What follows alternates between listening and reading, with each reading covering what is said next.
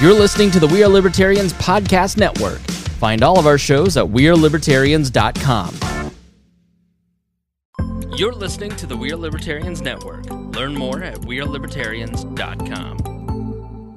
The Boss Hog of Liberty podcast is the latest hit on the We Are Libertarians Network. Each week, Jeremiah Morrill and Dakota Davis explore life in Henry County, Indiana. It's a show about our circle of friends, public officials, and our experiences. 80% observation, life, humor, and 20% politics. Boss Hog of Liberty is the day-to-day happenings of Henry County, Indiana, which is just like your community. Add us on iTunes and sample us today. Dear Leader would want you to. Hey there, Liberty lovers. This is Mark Clare of the Lions of Liberty podcast, where we strive to bring you great conversations about the ideas of liberty 3 days a week, every Monday, Wednesday, and Friday. Check us out at lionsofliberty.com. Hey guys, this is Roger Paxton, and if you're fed up with the government running every single aspect of your life, but you're not listening to the Lava Flow podcast yet, then what's wrong with you? Check us out at thelavaflow.com, or just go back to sucking up to the government. The Lava Flow podcast, striking the root every single episode. Hey, Liberty Rockers, this is Johnny Rocket from the Johnny Rocket Launchpad. Each week, I strive to bring you the best guests in talk radio. The Johnny Rocket Launchpad delivers weekly interviews of noteworthy politicians, economists, and activists. The Johnny Rocket Launchpad is bringing the party to the Libertarian Party and launching ideas in your direction. Check it out at JohnnyRocketLaunchpad.com or find us on iTunes. Each show is action-packed, explicit, and a lot of fun. So join me at JohnnyRocketLaunchpad.com every week for the newest episode. Keep liberty alive and rock and roll. Hello, this is Chris Spangle, and I am here with Tim McGuire, the chairman of the Libertarian Party of Indiana. Tim, how are you? I'm doing great, Chris. And I want to be clear that this is a quasi-advertisement. Okay, that's why you're hearing this. You aren't actually paying me any money, but I agreed to advertise the state convention for the Indiana Party. When is the convention, and how can you go attend it? Great question. So the Indiana State Convention is May 4th and 5th. It's a Friday and Saturday. And the best way to attend it is to go to our website, lpin.org, and look for the link for the state convention. And we've got packages available right now. And you've got a very special guest, I hear, speaking. Yes. On Saturday morning, the Boss Hog of Liberty will be leading one of the workshops. We're doing a lot of training workshops on Saturday morning. And the Boss Hog is going to be leading the activist training. And I've heard rumors that Rupert, our good friend Rupert, may be there, but that's early talks, just rumors. You know, I've heard a little bit of whispers about that, but nothing is confirmed yet. All right. Nothing like putting rumors in an advertisement, Tim. Now, the theme of this year's convention, I think, is a brilliant slogan. What is it? Well, yeah, we decided to basically declare to the world that we are libertarians. See, so how can you miss a convention that is named We Are Libertarians? Now, this isn't WalCon. That's still a couple years away. But I actually, we have to thank Christy Avery for that, because the theme of the convention was left up to votes via dollars, and Christy Avery donated to have it be We Are Libertarians, the convention theme this year. So thank you to Christy for doing that. So the convention will be themed We Are Libertarians. Now, why is it important to go to a convention? That's a great question. So obviously, the first reason to go is that's the place where we're going to be nominating candidates. And kind of setting the direction for the next year. So if you're interested in actually getting libertarians elected to office, you're interested in having a voice on who we make our candidates to be, that's the place to show up. This is our version of the primary. This is our version of the primary. That's a great way. But we don't make taxpayers pay for it. No. It's all self-funded. That's why your convention package will have a dollar cost to it when you sign up for it. But the other great reason to come is that, and I've been very adamant about this year, is that we're going to do a lot of training for candidates, for campaign managers, for officers, and for activists. We're spending the whole morning. We're not bringing in any huge speakers in the morning. We're just doing a lot of training for those subjects. I always have a great time at these conventions. This will be my 10th if you can believe it, my 10th Libertarian convention here in Indiana. I'm going to the national convention. That will be my 4th or 5th. 3rd or 4th, maybe. But anyways, I really do enjoy going to the LP conventions because even if you have issues with the party, that's the best place to discuss them and to get to meet a lot of like-minded people. And you listen to a lot of libertarian media and you'd think, boy, what a waste of time and what a bunch of kooks the Libertarian Party must be. And you go to a convention, and it's really just not that way, is it, Tim? No, and especially here in Indiana, we run a serious party and we run a serious convention, and everyone there wants to be there and wants to be productive. And it's a great time, just like you said, it's a great time, and you come away with a feeling of purpose for the libertarian movement. So don't believe everything you read on Facebook. I try not to believe anything I read on Facebook. It's all fake news. Yeah. So I would highly advocate going to the Indiana Libertarian State Party Convention. I will be there on Saturday. Friday night, is it still cocktail hour? Yeah, Friday night's a cocktail hour, and we're going to be highlighting the candidates that are going to be up for nomination the next day at that cocktail hour. Including the Secretary of State. Including the Secretary of State, which, as you know, Chris, is one of our most important races every 4 years. Why is that, Tim? Well, according to Indiana state law, we have to get at least 2% in that race to stay on the ballot for the next 4 years. And Mark Rutherford has thrown his name in the hat to run for Secretary of State, and his goal is for us to get 10% this year, which, as you know, that would get us access to the primaries in future years if we so choose. And data. That's the most important part. The thing that in Indiana you don't register. You go and vote in the closed party primary for the Republicans, Democrats, or nonpartisan ballots. And so the Republicans and Democrats get a tremendous amount of data based on that. That is not the case for libertarians. We have at least 100,000 baseline voters here in Indiana that we don't know who votes for us. We just don't have access to those people because we don't have that data. That's right. Yeah, I mean, I can find the data on who votes Republican, and I can find the data on who votes Democrat, but there is no data on who votes Libertarian because we're not in the primaries. It's not something that anyone has access to. Wall listeners are very familiar with Mark Rutherford, easily the most qualified candidate to run for any libertarian office, in my opinion, since I've joined the party 10 years ago.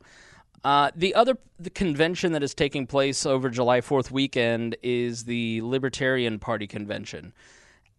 If I want to go and vote at the national convention, how do I do that in my state party and Indiana specifically? Right. No, and you brought it up earlier that there's a lot of people that are unhappy with the national party, and the best way to affect change with the national party is to show up to the national convention and be a national delegate at the national convention. So the way you do that is you show up to the state convention and get nominated and elected as a delegate from Indiana to go to the state to go to the national convention. We will vote on that on Saturday at the state convention. You did that so professionally while I was totally distracted by my coworkers mocking us behind your head.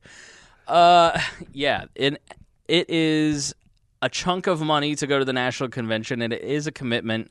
But it's even more fun than state conventions a lot of times because you're just meeting a lot of people involved in the libertarian movement. There's a ton of libertarian organizations that are there. Your favorite libertarian podcasters will be there. So I highly recommend thinking about going to that as well because we all have problems with the national party, but it's certainly not going to be solved by bitching about it unless you actually show up and vote. Right, exactly. Yeah, I mean, the direction of the party is decided by those who show up. But as you said too, it's a great time. If you want to meet other people in the liberty movement that are excited and trying to do something, the conventions are the best place to go. Yeah. All right, we've said a lot here. We've included a lot of information. LPIN.org if you want to go to the convention, which you should. I highly recommend it. We've had some issues over the past, and at certain points we've criticized even the state party. But listen to how they're treating us now. The convention is named after We Are Libertarians. Okay, so if you support We Are Libertarians, show up, support the party. The business meeting is open to everyone, correct? You can at least attend it. Yeah, you can at least attend the business meeting. I should point out, though, that if you want to be a delegate to the state convention, one, you should probably try to check in with your county party and get named as a delegate. But you also want to make sure that your membership is up to date, which you could go to lpin.org for that and just click on the membership button. And if you're not a current member, you can update your membership or join the party there to actually vote on anything on Saturday. But the Saturday business meeting is free. To go to any of the workshops or hang out with us on Friday night, that's what the packages are for. Yeah, the party pays for the hall, and there's several thousands of dollars worth of costs that go into one of these conventions, and that's why there is a cost to attend the conventions. And even the national convention, there's a lot of people, well, this should be open and free to the public. It's like, no, we're a private organization. And we're throwing in, some meals with that. We got lunch and dinner included with those packages. And I would even say if you are curious, then show up that Saturday for the business meeting, meet some people, or Friday night. That's free and open to the public. So even if you're a Republican or a Democrat or an independent, undecided, and you're a Weird Libertarians listener, then just show up to some of the free stuff and just introduce yourself to some people and say hi. So definitely excited for the convention season. Almost every state party has a convention. That takes place in March, April, and May. A lot of the state conventions. So please check out your home county, state, and attend the national convention. All right, Tim McGuire, final thoughts. Anything else that you'd like to pitch? I encourage everyone, if you're in the Liberty movement, please join the Libertarian Party, because the only way that we can get better is if we can continue to grow our fundraising and our membership, and we need people like your listeners to join the cause. Cool. Thanks so much. Thank you.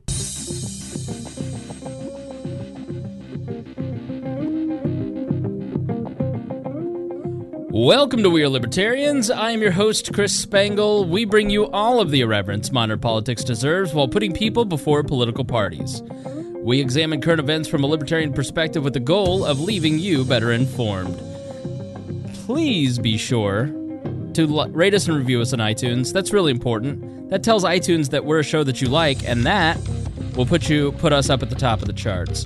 Like us on Facebook, subscribe on Patreon at WeareLibertarians.com.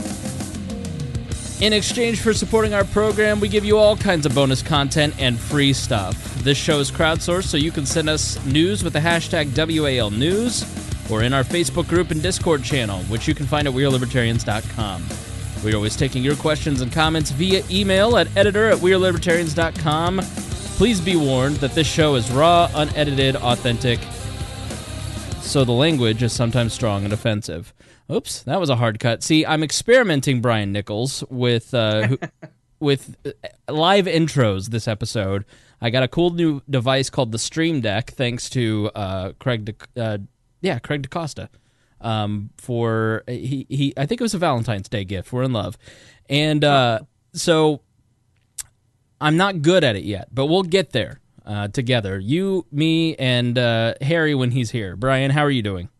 I'm doing good. I was just speaking when we were doing the pre-show. Like, we went from 80 some odd degrees on Saturday, and it's like 40 degrees and miserable now. And I just want this weather to decide if it's spring or not. But otherwise, I mean, besides sounding like I'm a prepubescent teenager, I'm doing pretty good. Do you have allergies?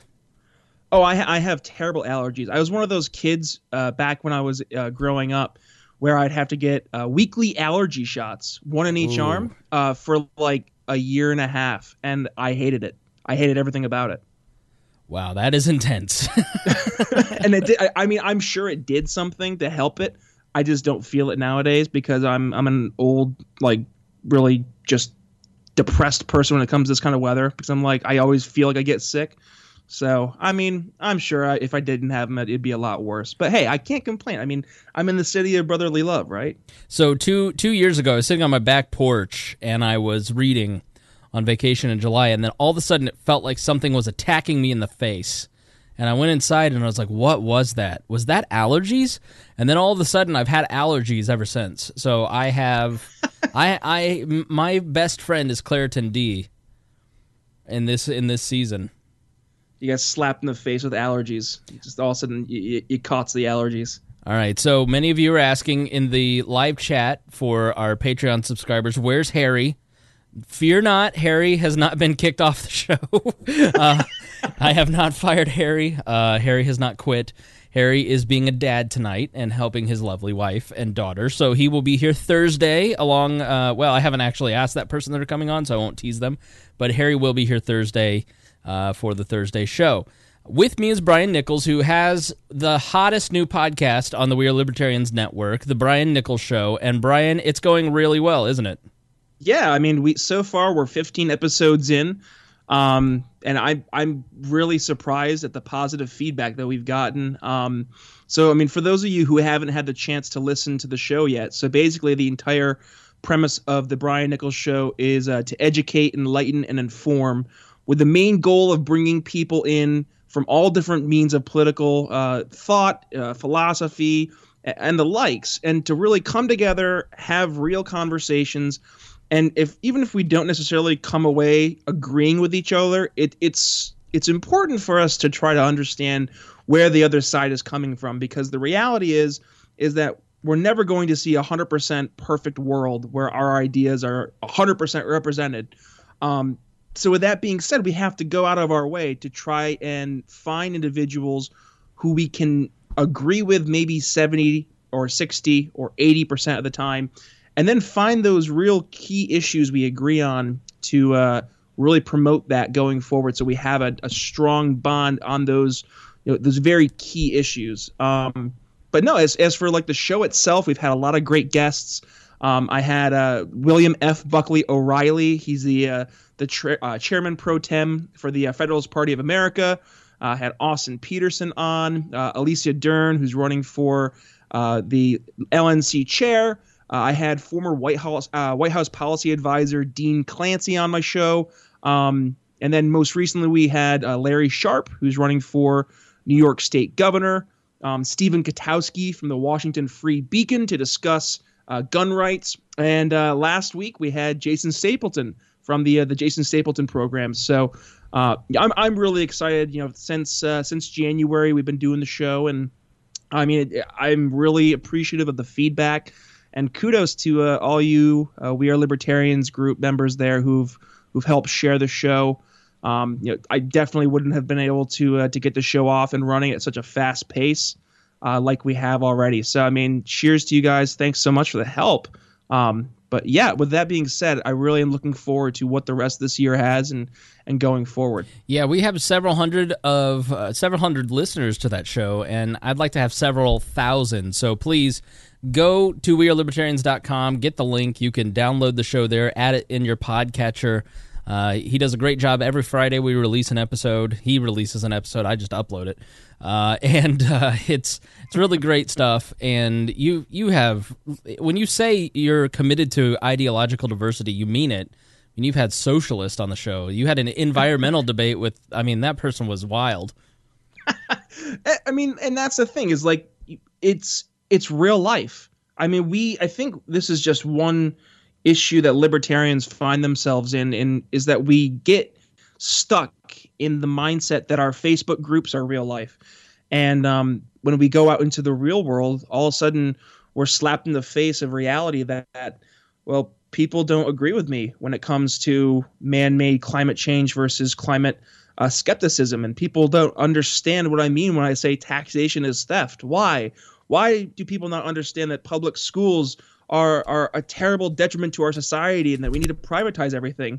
And the reality is because a lot of people just they've never experienced a position like that's presented to them in an intellectual / easy to digest manner. So, I mean, that's why I wanted that show to take place, because I think that having those real conversations and making it more comfortable for us to understand where the other side's coming from. So when we have those discussions, we don't look at those people like aliens and be like, where are they coming from? Why don't they understand when I say I'm talking about Mises and Hayek and they don't understand what I'm talking about? Why? I think that's so beneficial to us, because now we actually can try to speak a common language. And then maybe, even though we don't agree 100%, we can just find those little areas we can agree and then really focus on those. So that's why I've made it a point to make the show very intellectually diverse, just so we can have those conversations in an open manner. Really, that's the main goal. Yeah, and I think the reason that this show catches, We Are Libertarians catches on, Jason Stapleton has a big audience, you're catching on, Ben Shapiro he calls himself a libertarian. He's a libertarian on a lot of stuff, but like the thing Foreign about policy is garbage, absolute trash. And here's the thing: there's so many new libertarians in the last 2 years who call themselves libertarians, but then the first foreign policy crisis, they're like, oh, that means that's libertarians are non-interventionist? No, I don't want to be that. Well, then you're not a libertarian. Like, to me, one litmus test of libertarianism is, do you support militarism, hawkishness, intervention in foreign countries? Because that just breeds big government, which we'll talk about Syria in a moment. But it is funny to see all the young, like Gen Z, college-age libertarian groups start fighting with each other because, like Turning Point USA, they all came out for the strikes in Syria, and then all these young libertarians who haven't been in the movement that long are like, wait a minute, you're not libertarian? It's like, yeah, conservatives and Republicans are conservatives and Republicans. Just because they say they're libertarian, their policies are not. So you have to be really careful. But it is interesting to see all these new libertarians pop up. But my point, the reason I think that a lot of these shows are catching on is because we're relevant. This show is highly relevant. I love Ben Shapiro because he talks about that day's news, and you get a perspective. Like, I think his James Comey breakdown was incredibly ridiculous, which I'll break down elsewhere. But we're covering stuff that people are talking about, and I look at a lot of the feeds of other libertarian podcasts, and I don't say this to bash them. I say this like, please understand that if you record a month in advance, like, your content's going to be stale and your numbers are going to go down. Like, people want to know, how do I explain this to my friends? And I think you do a great job of that. Jason does a great job of that. I don't listen to a lot of libertarian podcasts just because I don't want to. I'm usually listening to like Council on Foreign Relations events or Cato Institute events or like these long 2-hour boring subjects. So I just don't have a lot of time to fit other shows in. But yeah, kudos to you. You're doing a great job with it. Speaking of the news cycle, I'm going to start recording more shows in the Chris Spangle Show feed. I broke down the Paul Ryan retirement and about 20 minutes breaking that down. If you're a libertarian, what do you care about Paul Ryan retiring? Well, I explain why. I also explained the ramifications for the election at the end of the year. But so I recorded this on a Thursday night, or I recorded it early Friday morning. And I didn't get a chance to actually put it out till Friday evening. By the time I actually put it out, the news cycle had moved on. Like, I don't know about you, but it is just, it's getting insane how fast the news cycle's moving now. Well, I mean, it's because we have such a short attention span as a consumer of the news that, I mean, think about when you go onto any social media platform, you go to Facebook or you go to Twitter.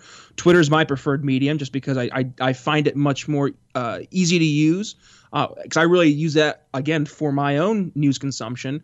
And one of the first things I do is I go to the trending portion of Twitter.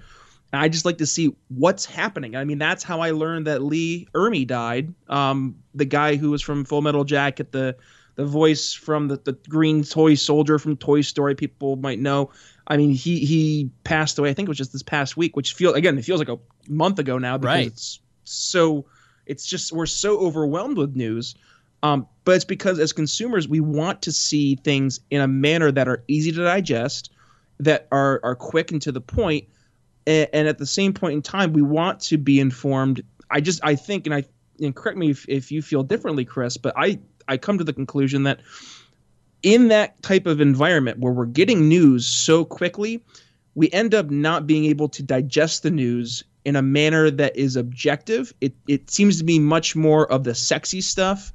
And then we move on before we have a chance to really establish what the news really was. Like, what was fact? What was rumor? And before we actually get the real information, we're a week away. And by that point, I mean, a week away in today's news cycle is like, it might as well be 4 years. Well, what's that saying that lies can travel around the world before the truth can get its pants on? And that was like, what, 1980, 1970? And now here we are in 2018 where I can tweet something in Philadelphia. You pick it up in Indiana. You retweet it. Someone, like let's say Jason Stapleton in California retweets it. All of a sudden, it's across the United States in less than like literally 10 seconds. Well, a great example of that is the Barbara Bush story. Barbara Bush is alive. He is not dead, guys. And so people kept sharing today that Barbara Bush had died, but she's basically on hospice care. So her time, sadly for the Bush family, is limited. And I think she is a total ball buster. But obviously, her time is short, but she's getting picked off left and right by fake news sites. I saw...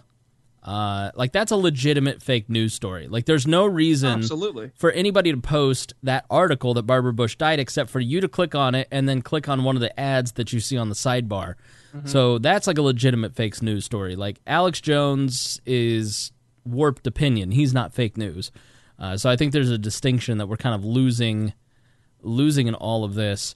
But yeah, I'm going to do more of the Chris Spangle shows where it's just me sitting down in front of a microphone because A, I want to practice that, and B, there's a lot of stuff that if I wait until Thursday, we're not going to get to the Comey interview today in depth in the way that I'd like to do it, in a way that I think actually like gives you information, for instance. And if I do it Thursday, by the time you listen to it Friday, Saturday, Sunday, Monday-ish, it's going to be so old you won't even listen to it. So I'm going to, instead of overwhelming this feed with more information, I'm going to take some of those and put it in smaller chunks, just as a customer service to you. Speaking of fake news, this is obviously not top of mind, but have you heard about Sean Hannity? Sean Hannity, yes. Brian, is apparently being accused of unethical journalism. So that leads to the initial question being, when was Sean Hannity ever an ethical journalist? I don't want you to be alarmed, but Sean Hannity might not be the ethical beacon that we all thought he was. And I think this is really kind of instructive for our times. The Dakota Davis says, a daily podcast, the libertarian Ben Shapiro, i.e. the Chris Spangle Show. Maybe one day. So I still have a job and a life, allegedly. So Sean Hannity came out and said last night, I did not have lawyerly relations with that Michael Cohen. So Michael Cohen is the lawyer that we told you about. He is Donald Trump's fixer who had his office raided over the Stormy Daniels affair.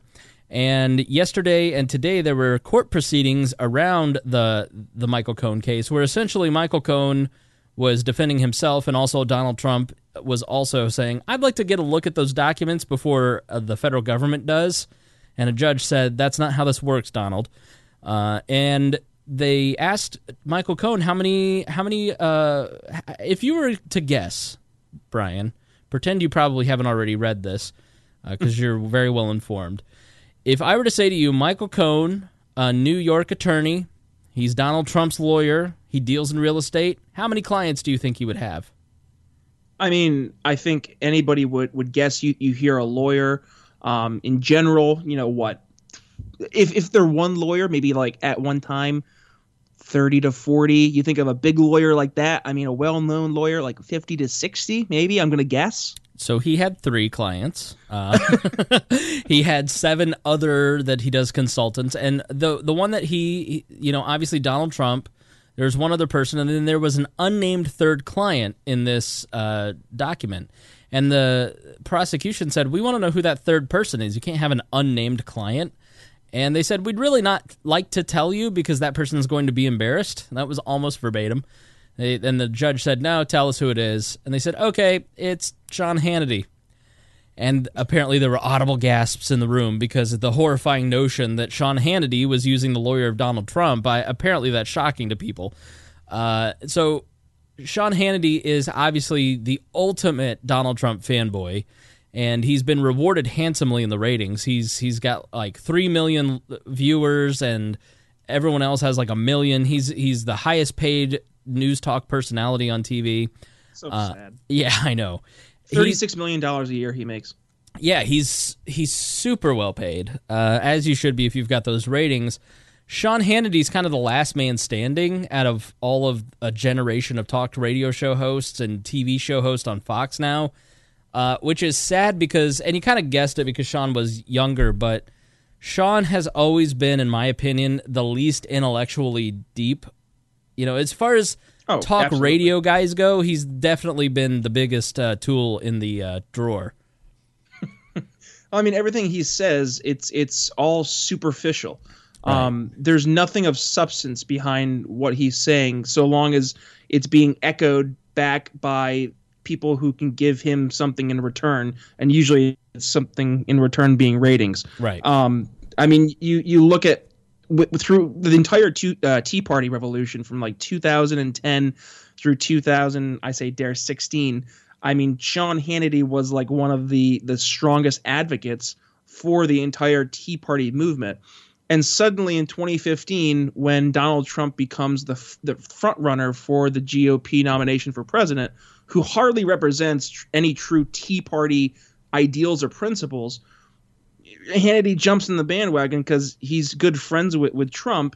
And then he has seemingly embraced this populist narrative now because, again, it's giving him ratings. And I mean, I totally can understand when you want to get the ratings and you want to see the more revenue coming in, for your efforts trying to bring this new audience in.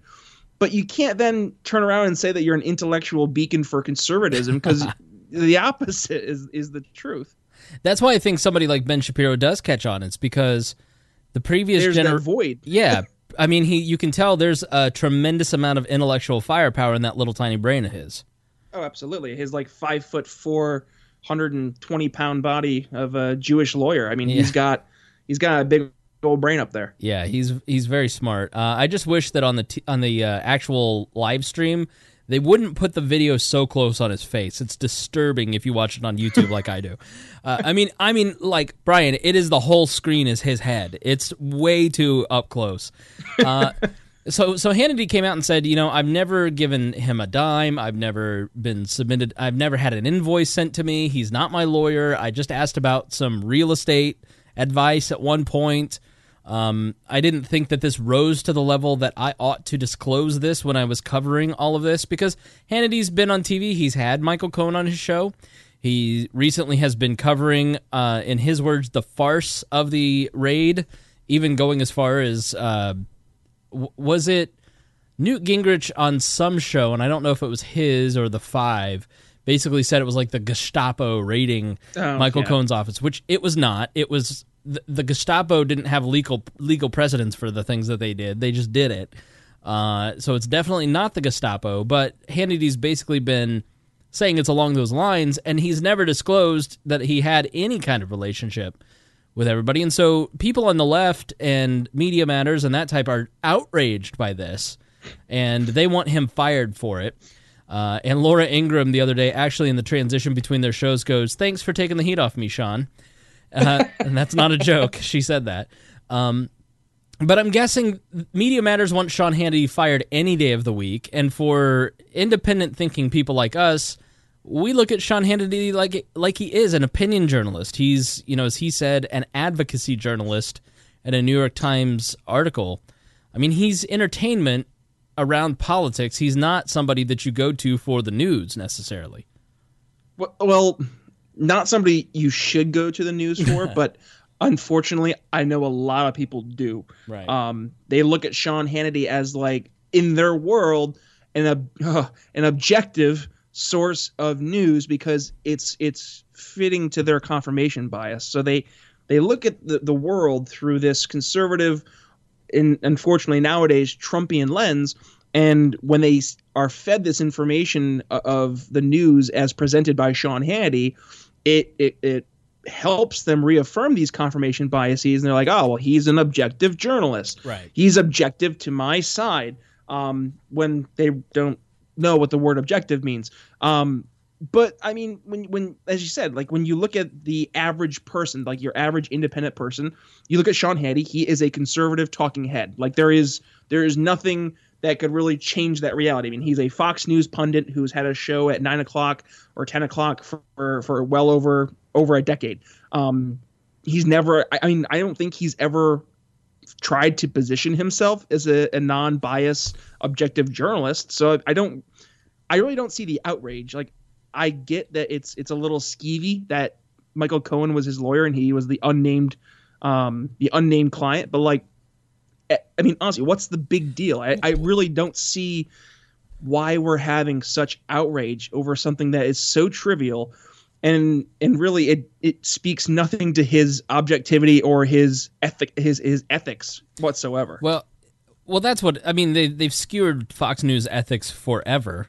I personally don't watch Fox News. I will sometimes tune into Tucker because Tucker has some independent things to say, sometimes libertarian-leaning things to say. He questioned the Syria chemical attacks, for instance. Yeah, Tucker was good on the Syria. Right, sure. But I don't tune into Fox News or CNN thinking that I'm going to get informed. You know, I read news articles or listen to podcasts at this point. I think you can get much better talk. I just don't think that anybody in this audience probably sits there and watches Fox News in the first place because we already understand their goal, their stated goal is to make you to entertain conservatives, you know, and CNN. And to take it a step further, and I think this is one thing that's important for people on the left to understand, is that it's one thing to say, you watch Fox News, you think you're getting objective news from them, you're just getting stupid conservative bias. And it's like, oh, well, you're not wrong, but like, you can't then sit there and then go watch CNN and claim you're holier than thou because you're watching CNN, which is supposed to be a quote unquote objective news station. And I think that's the part where a lot of the outrage machine dies down, is because a lot of the people who are raising up this Sean Hannity ethical dilemma are the ones who would in a heartbeat go and put Brian Stelter on as some beacon of intellectual honesty, or Jim Sciotto or George Stephanopoulos, and they'll be like, well, look at these. I mean, Chris Cuomo on CNN. It's like, no, these guys aren't objective. They're hardcore leftists who are on a quote unquote independent news station, and they're using that the premise that they are nonpartisan to then push a partisan narrative in a sneaky way, which I think is actually worse than what Fox is doing, because Fox has gotten to the point they don't even pretend to not be conservative, but CNN pretends to be objective when they're quite the opposite. It reminds me of the 2000s when you had all the left's hand-wringing about the right's outrage machine, and we're there. Like, you're at the point now where Starbucks on Twitter is being labeled as, you know, a systemically racist company. You've got Bernie Sanders, who says the truth on the 50th anniversary of MLK's death, which is that Barack Obama didn't do enough for down-ballot candidates in the Democratic Party. He was called a racist, and he had to apologize.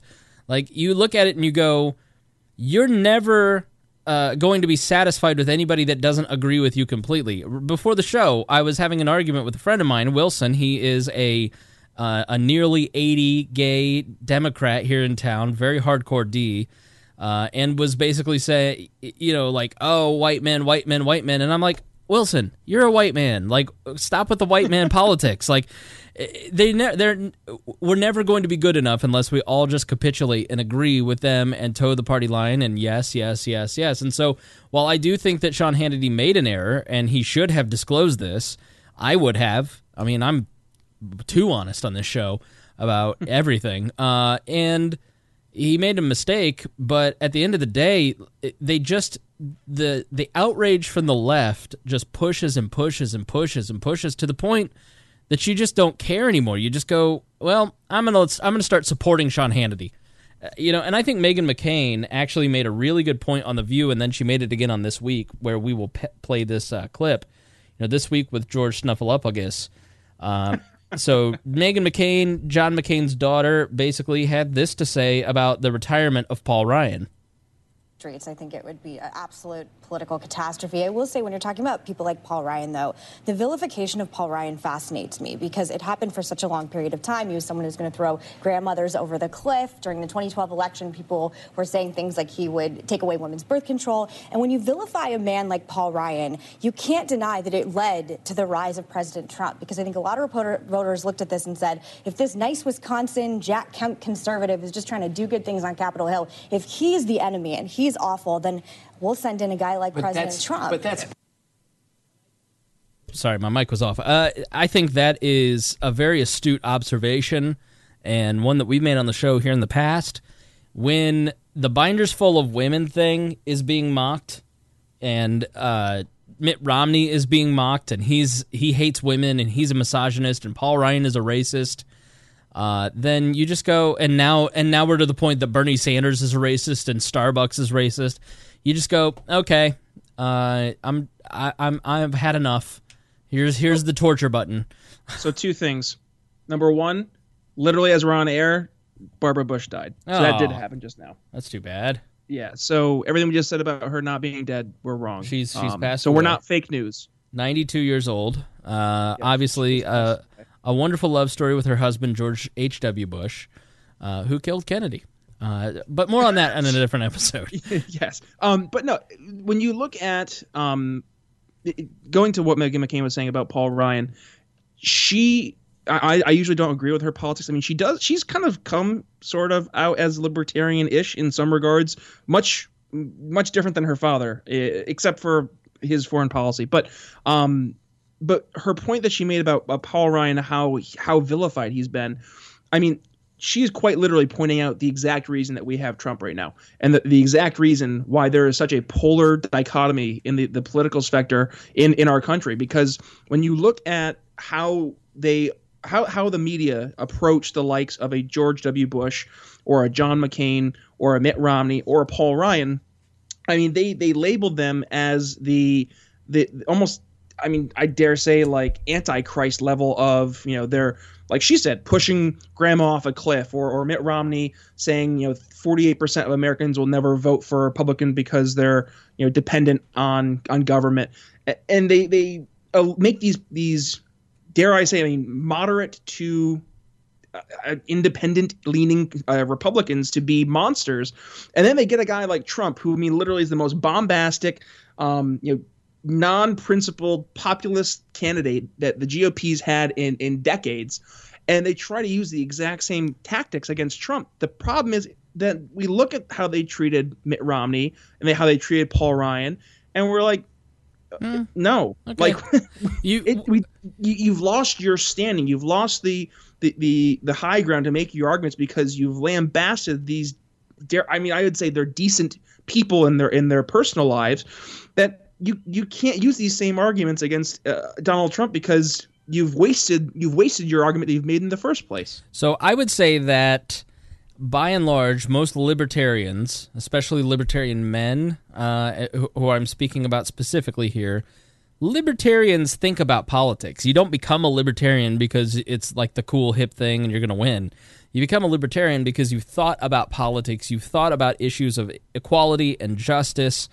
And it's not just about lower taxes, but for me, fixing inequality and achieving equality and correcting injustice, correcting things like ending the drug war to end the annihilation of the black community. Somebody who I do believe that white privilege exists at some level. Do I think that you need to use massive government programs to fix it? No. But I think when you have 100% of every black friend that you have and every black public figure ever alive today basically saying, yeah, I get treated pretty poorly by some people. Like, it does exist. There are people who are in the white identity group who treat people of minority classes with racism and bigotry, and they do have that motivation. There is no denial that exists. Look at our policing system. Look at our criminal justice system. That is a very real problem that our society has to fix. It's a complete injustice that the black community is being annihilated by drug laws. It was set out to do that, according to Ehrlichman.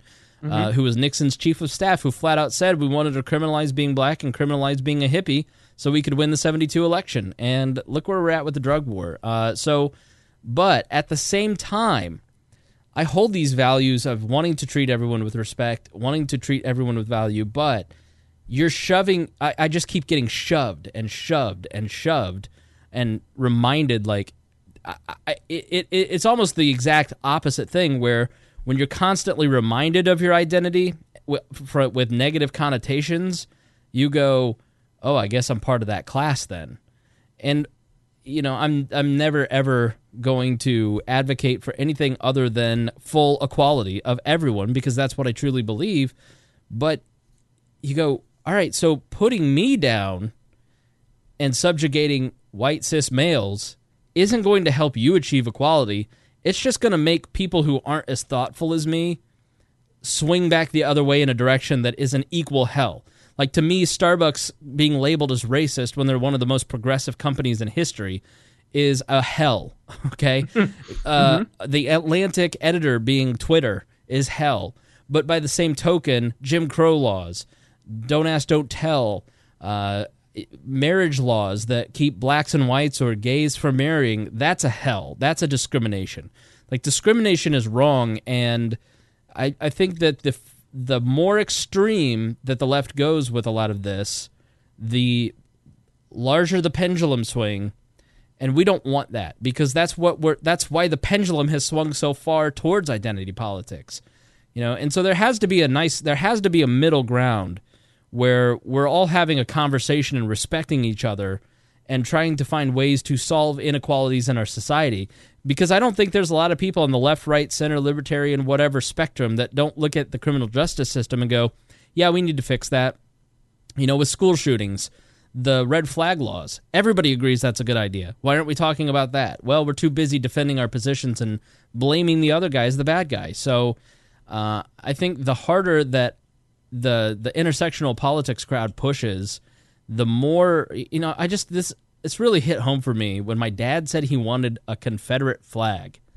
Like, my parents grew up teaching me, like, my mom's goal was to make sure that we didn't grow up racist, because she had grown up in a racist community, and frankly with racist parents. I mean, she was telling me recently, she's like, I never ever wanted you to ever think the way that my parents did.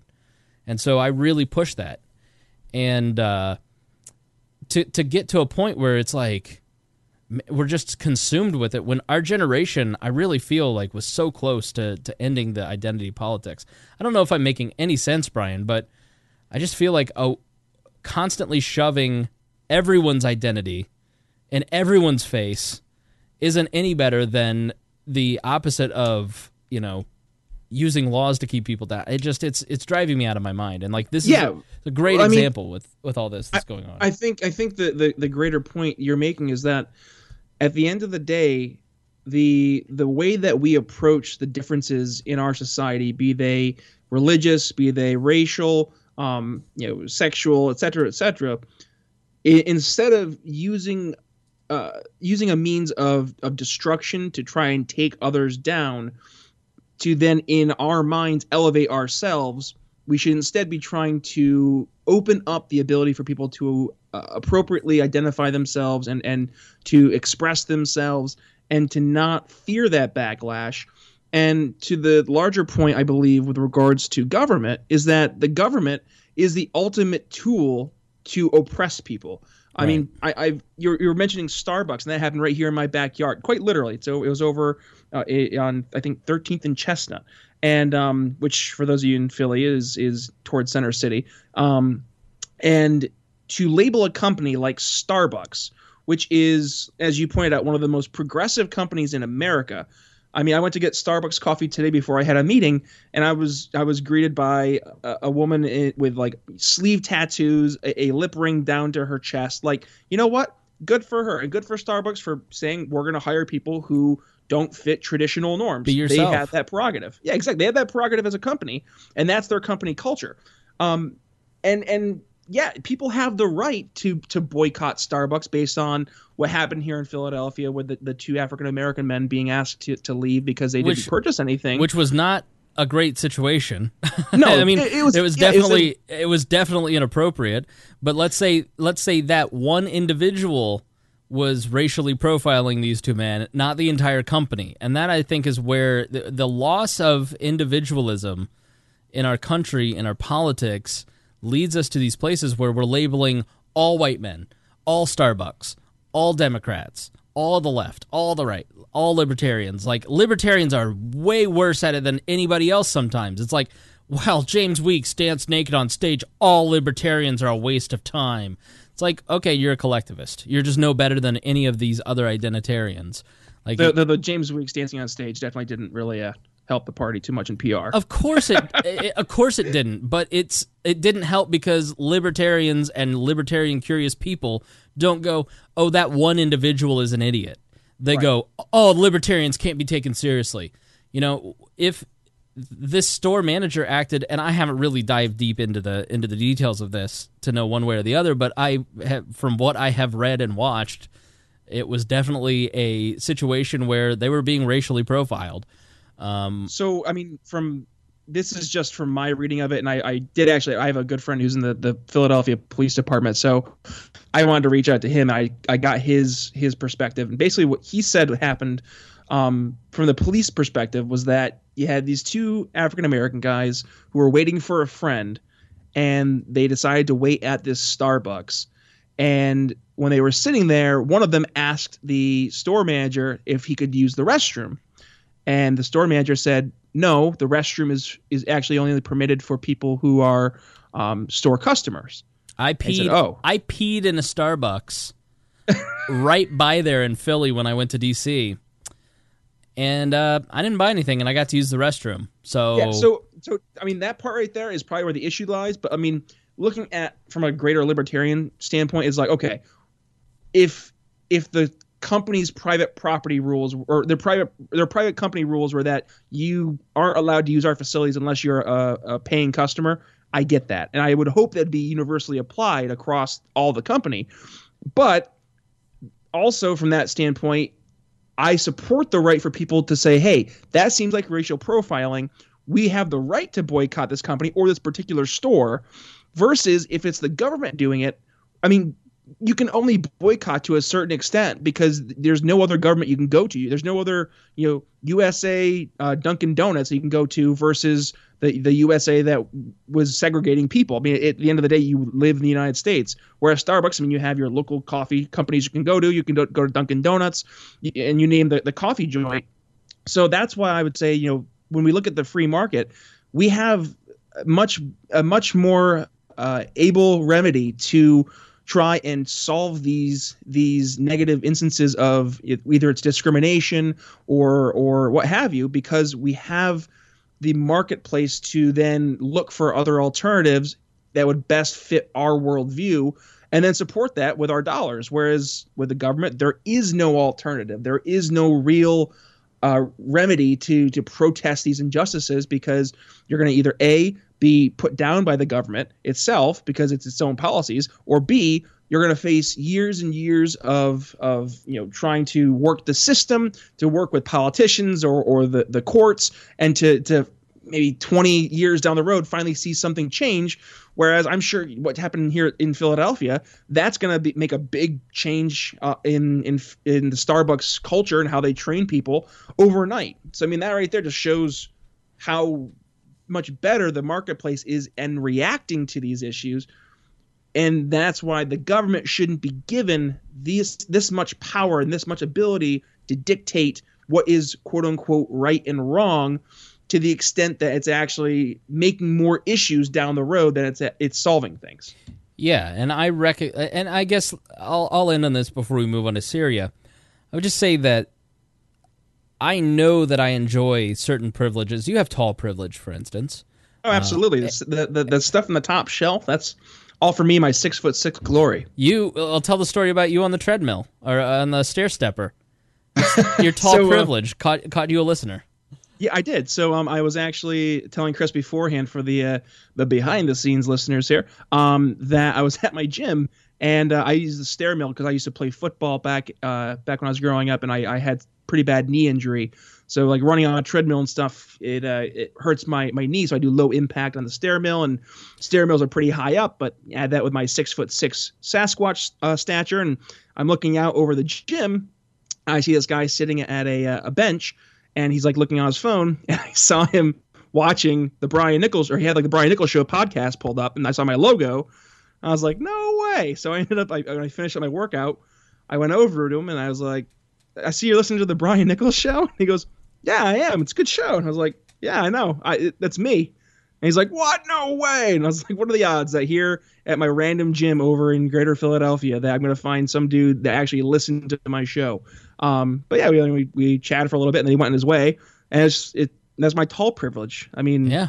That's something that I have to live with every day, being a tall man, being able to see things that you shorties don't get to see. Yeah, I think everybody has some level of privilege. I mean, for certain things, it's like everybody has some level of intelligence for something. I'm terrible at math, but there are CPAs, hopefully some that I can call between midnight and now to file my taxes.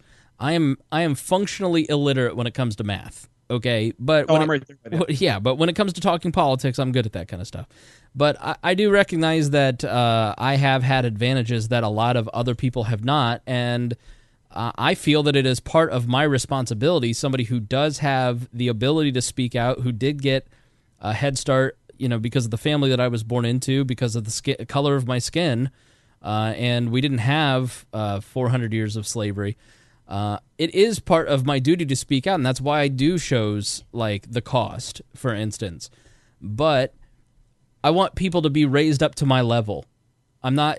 Ta-Nehisi Coates says the only way to solve the problem is to tear down every bit of whiteness in our culture. And brother, that ain't gonna happen. That's just not gonna happen. You're never gonna get what does that even mean? It's so abstract, and that's the kind of stuff that the Twitterati crowd comes up with. That you just go, okay, well, all you're doing is being condescending, and it's never going to work. And so I just find the Starbucks debate, and I just go, man, we are we are headed for hell if we continue down this path. But Brian, I think maybe the solution is a few good gas attacks on the United States, because you watch these clips of Syria with the gas attacks, and you go, okay, that's real injustice. That's not getting let into a bathroom. It's not appropriate to, I got into the bathroom and that guy didn't get into the bathroom. Let's say all things were equal, and it is because of the color of his skin. That's wrong. Okay? But you didn't get into a bathroom. You didn't get gassed by your government. And I think doing this program and really diving deep the last 6 months especially, when you study other cultures, you study how the rest of the world lives, and you see the things that they go through, you realize how incredibly privileged every person is to live in the United States. And Syria is a tragedy of unimaginable scales. 500,000 people have died in a country of 25 million. I think it's 3 to 5 million refugees have left the country. Last weekend, as we told you in the last episode, there were 40 people were killed in Damascus suburb, Damascus being the capital of Syria. And over the weekend, the United States and its allies in France and Britain struck Syria and struck Assad. Let me find my actual articles, because I was so busy pissing off all my listeners by saying we have white privilege. I'm going to get hate mail on that. You can write me at editor@weirdlibertarians.com. I'd love to hear your opinion. I'm sure all of you are mad at me because I didn't say what Steven Crowder said. That's the route. You got to be you can't be truthful and acknowledge that you do have certain benefits because of certain parts of your melanin. You can't say that without making your audience mad, because they listen to Steven Crowder, and you're supposed to say it's all stupid, which a lot of it is, but it's still more complex. I will say, though, I mean, and this kind of goes, I don't mean to keep on going back to my show, but Steven Crowder has his place. And I mean, there are things that we as libertarians can agree with on Steven Crowder, but that doesn't mean we should agree with him 100% of the time. And that doesn't mean that we should agree with Ben Shapiro 100% of the time or Dave Rubin. I mean, you go through whatever person you want to name. Just because we agree with them 80% of the time and we don't agree with them 100% of the time doesn't mean we take them either as gospel or as something that we just consider to be nonsense. We have to take everything with a grain of salt and try to digest it objectively. Well, I just don't. I think it's categorically undeniable when you study generational trauma and you study the effects of 600 years of law against a certain community. Of course, they're going to be in a certain socioeconomic status. We have to correct those laws, and we have to be cognizant of our own biases. And I feel like the identity politics and some of that has been good for that, because we wake up and, like, the Me Too stuff is a great example. Okay, how am I treating women? You know, I never thought of it that way. Right. You know, there are certain parts of Me Too that are very beneficial. There are other parts of Me Too that are not. But it's just like the concept of white privilege. I think there definitely are parts of it that are true, but it's like, what's the solution here? Well, be cognizant of how you're voting and who you're voting in. You don't want to vote in a Jeff Sessions because Jeff Sessions is going to make it worse. You know, like. And so that's really where I think if you just acknowledge that, or like, I think white people, especially at this point, are so afraid to say racism exists because they've just been punched in the face so many times for the last 10 years that they go, you know, and I'm not even going to address it. The racism doesn't exist. Get out of my face.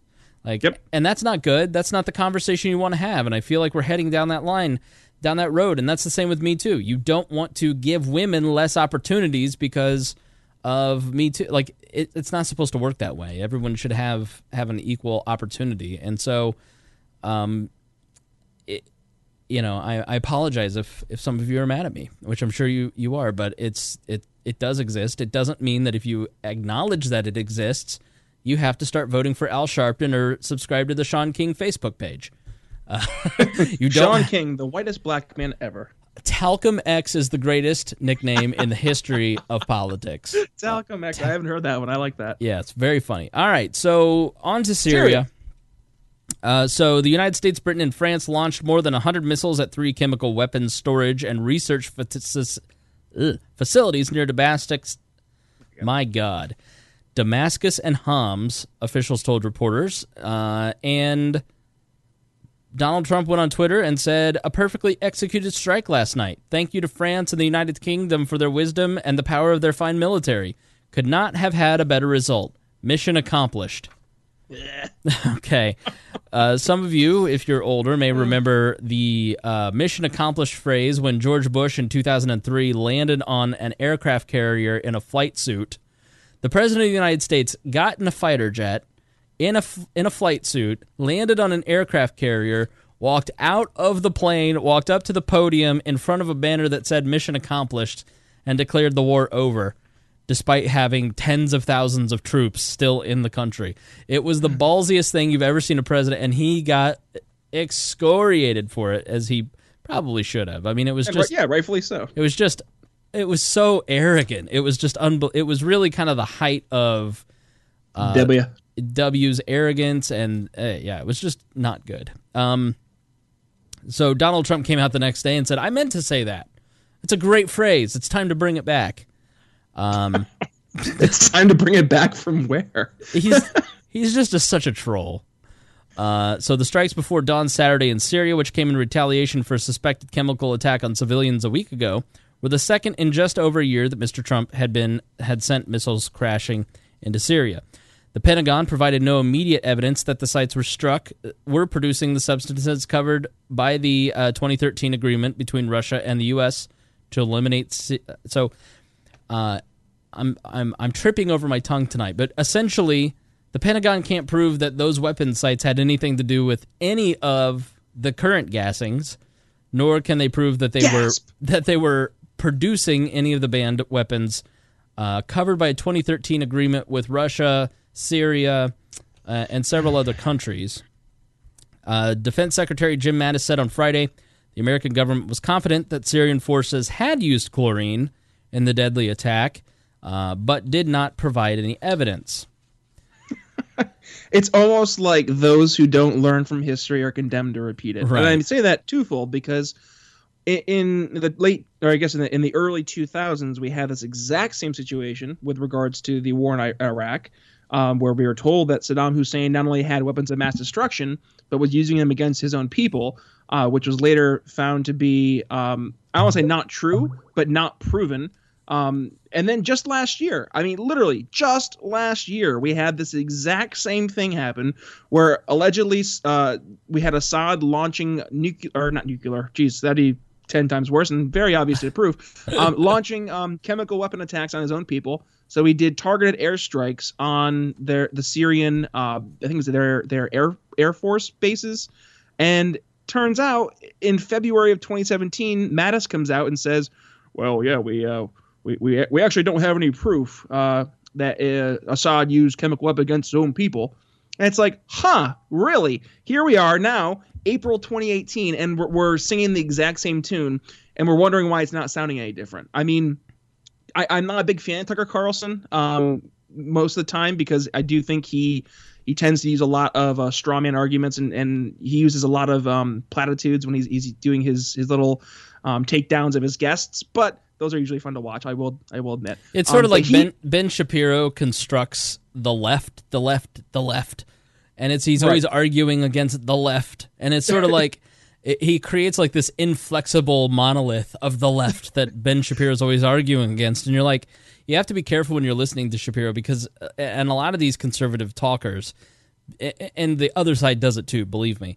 Where they're just concocting arguments out of thin air from the left. You know, right. So, but anyways, Tucker was talking about the Syria. Tucker was talking about Syria, and I mean, he got eviscerated on Twitter and on Facebook and other social media because he basically came out and he said, like, number one, we don't have proof that Assad used weapons against his own people, number one, but number two, it doesn't make sense. There's nothing about this situation that makes any rational sense. So I went to school for political science, and I focused in American government, and I also did take some courses in regards to international relations. And we actually do an international relations, like it's almost like a lab, if you will, where we play a gigantic game of Risk.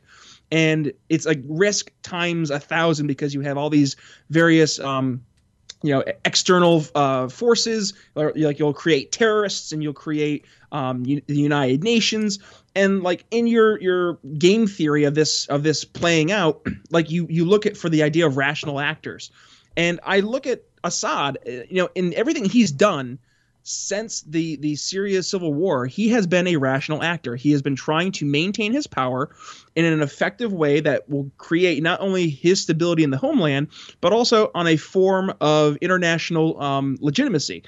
And you look at where he was just this past few weeks. He had the United States saying they were going to be pulling out of Syria. You have pretty much the international community starting to I would dare say accept the fact that Assad is going to be the president of Syria going forward.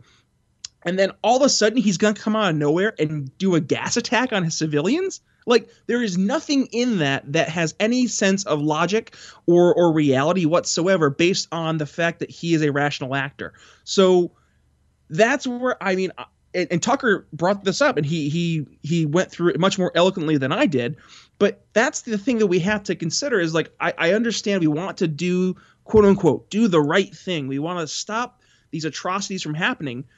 But you can't stop an atrocity from happening when you're going after the wrong person who didn't do it. And in fact, what your actions are doing might make things worse. Right.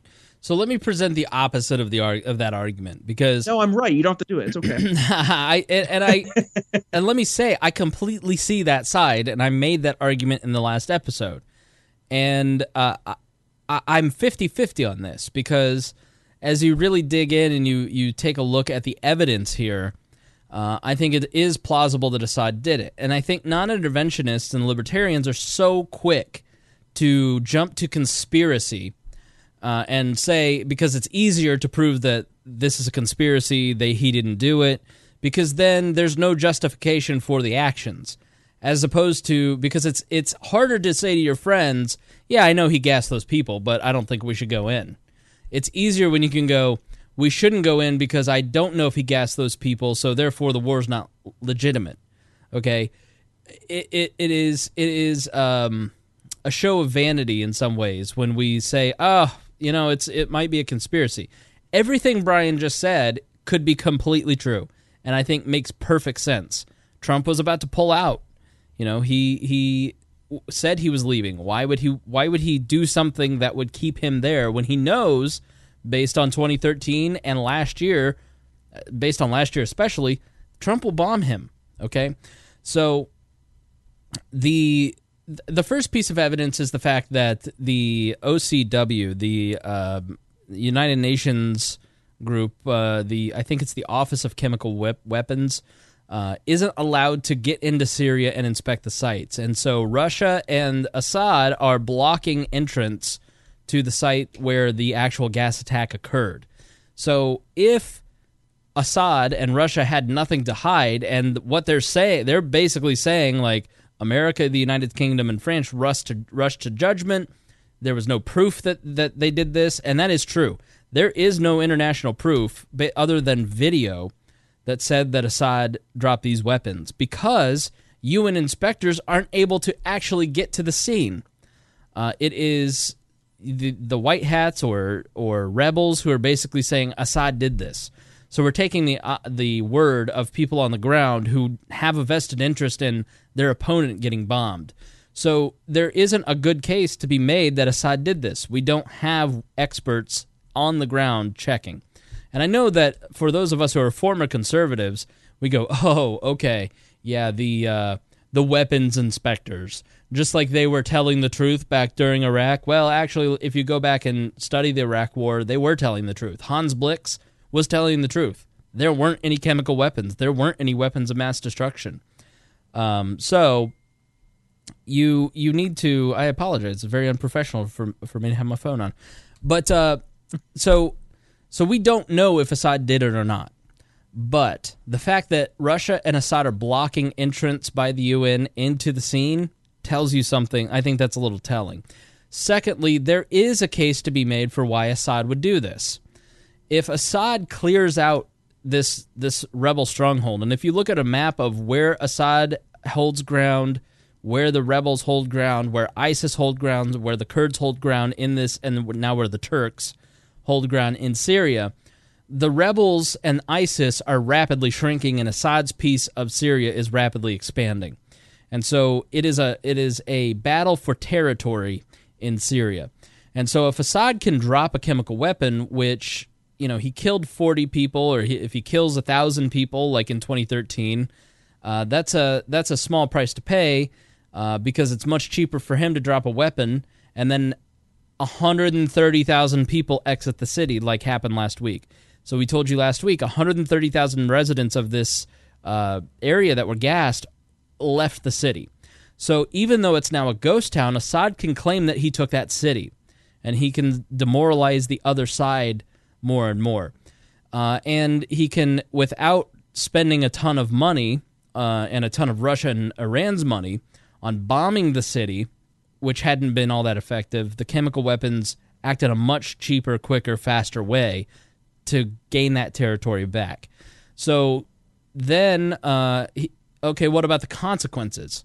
Well, what are the consequences? You had 3 out of your 10 chemical factories bombed, that's right.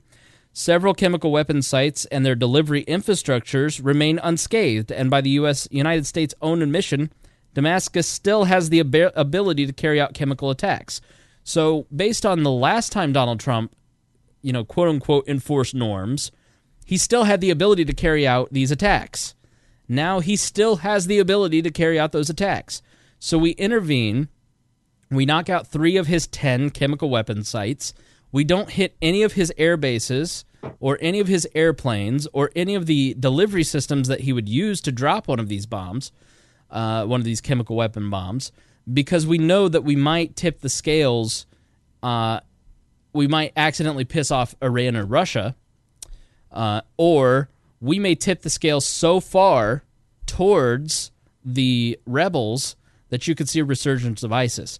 So Assad makes the calculation that if I do this, I can gain the territory quicker, faster, cheaper, but I'm going to lose a couple chemical factories, which weren't even probably producing the chemicals in the first place.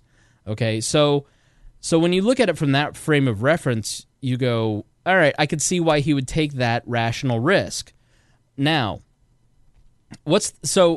if he did gas these people, what is we as libertarians and non-interventionists go, well, maybe we do have a moral duty to help. No, we don't. And here's why. Because if you go in and you bomb these chemical factories, or you bomb these airstrips, or you bomb these airplanes, and you do this over and over and over a long stretch of period of time, you end up tipping the balance of the Civil War. Now, this is what a lot of foreign policy experts don't like to talk about. And this is the problem with the entire game. Step back from it and look at it and go, this isn't Monopoly. This is human lives being wagered by people who are in Washington dropping bombs. If you nudge this so far that you give an advantage to the rebels, they can reignite the Civil War in a very serious way. ISIS can remobilize. Iran and Turkey and Russia flood it with money. Then we start backing more rebels even more, and the entire thing becomes even more inflamed, and more people end up dying. And that's why we're against intervention in these humanitarian crises. It's not that we're unwilling as non-interventionists to intervene. We hate seeing the pictures of children dying on the screen as much as anyone. But we know that military action and intervention tips the scales in one favor or another, which produces more deaths, more gassings, more bombings, and it becomes even more miserable for the people who live in those areas. And so it just doesn't work. And, intervention, military action, war is just like economics. Anytime you intervene, even if you have good intentions, the unintended consequences lead to bad outcomes. And look at Iraq, okay? George Bush had good intentions in Afghanistan, for instance. We beat the Taliban in a month and a half. Did you know that? We've been there for nearly 20 years. We beat the Taliban in a month and a half. But then we decided to move in and take responsibility for rebuilding the country because I don't know why. And then we moved into Iraq, and that just tipped off all of the problems that we have now. If you go back even further, you look at Iran. Why does Iran have a government that's hostile to the United States? You go back to the Shah of Iran. The Shah of Iran, the duly elected people of Iran, was kicked out of the country by the American CIA, and we instituted the Shah of Iran. And then the Shah of Iran was thrown out for Khomeini, Ayatollah Khomeini in the 70s, who was even more radical. And Khomeini was somebody that inspired Osama bin Laden and many of the terrorists in the region, the Wahhabists and the Muslim Brotherhood and people like Osama bin Laden said, okay, secular governments don't have to be the rule. We can have an Islamic republic. Let's fight harder. So just that one move in Iran emboldens the terrorists. And then you have the entire history of intervention. For instance, when we intervened on Saudi Arabia's behalf in the Kuwait War, Saddam Hussein moved into Kuwait, tried to take over Kuwait. Osama bin Laden went to the Crown Prince of Saudi Arabia and said, do not let the Americans into our Holy Land. They will never leave. Let the fighters who just fought the Soviet Republic, the Soviet Union in Afghanistan, fight these guys. Now they were Mujahideen. The Mujahideen. They weren't big enough to fight Saddam Hussein, but the royals in Saudi Arabia allowed the Americans in. We still have 3 air bases there. And that was the main justification for Osama bin Laden's declaration of war on us in 1996. So if you really work backwards through American history, you end up at Truman and the beginning of the Cold War, and that was the launch of military adventurism and interventionism around the world. I would highly recommend a documentary by Oliver Stone called The Secret History of the United States. It's on Netflix. It's a great documentary, and it really talks about the shift from America being a non-interventionist state into an interventionist state, and the Cold War being the justification to build an empire. So this is the reason why I'm against the attacks. It's not because I don't care about the people dying in Syria, Brian. It's that I don't want more people to be killed. Right, and if I may, to those people who make the argument of saying, well, we have to do something to help these poor people being gassed, or they make the argument of, well, if you were back in 1945, would you have gone against Hitler and all the atrocities he did with the Holocaust? And I say, well, you know what? It's not a matter necessarily of if I would have, but if we were going to, then you go to Congress and you declare an official declaration of war through the constitutional methods that we have in place here in America, because that's the reason it's so difficult to go to war, is that it was intentional. We didn't want an executive to be able to just decide willy-nilly that they're going to conduct. I mean, I'm sure they didn't think of this back in the 1760s, but to be able to conduct airstrikes or a nuclear attack in response to a humanitarian crisis.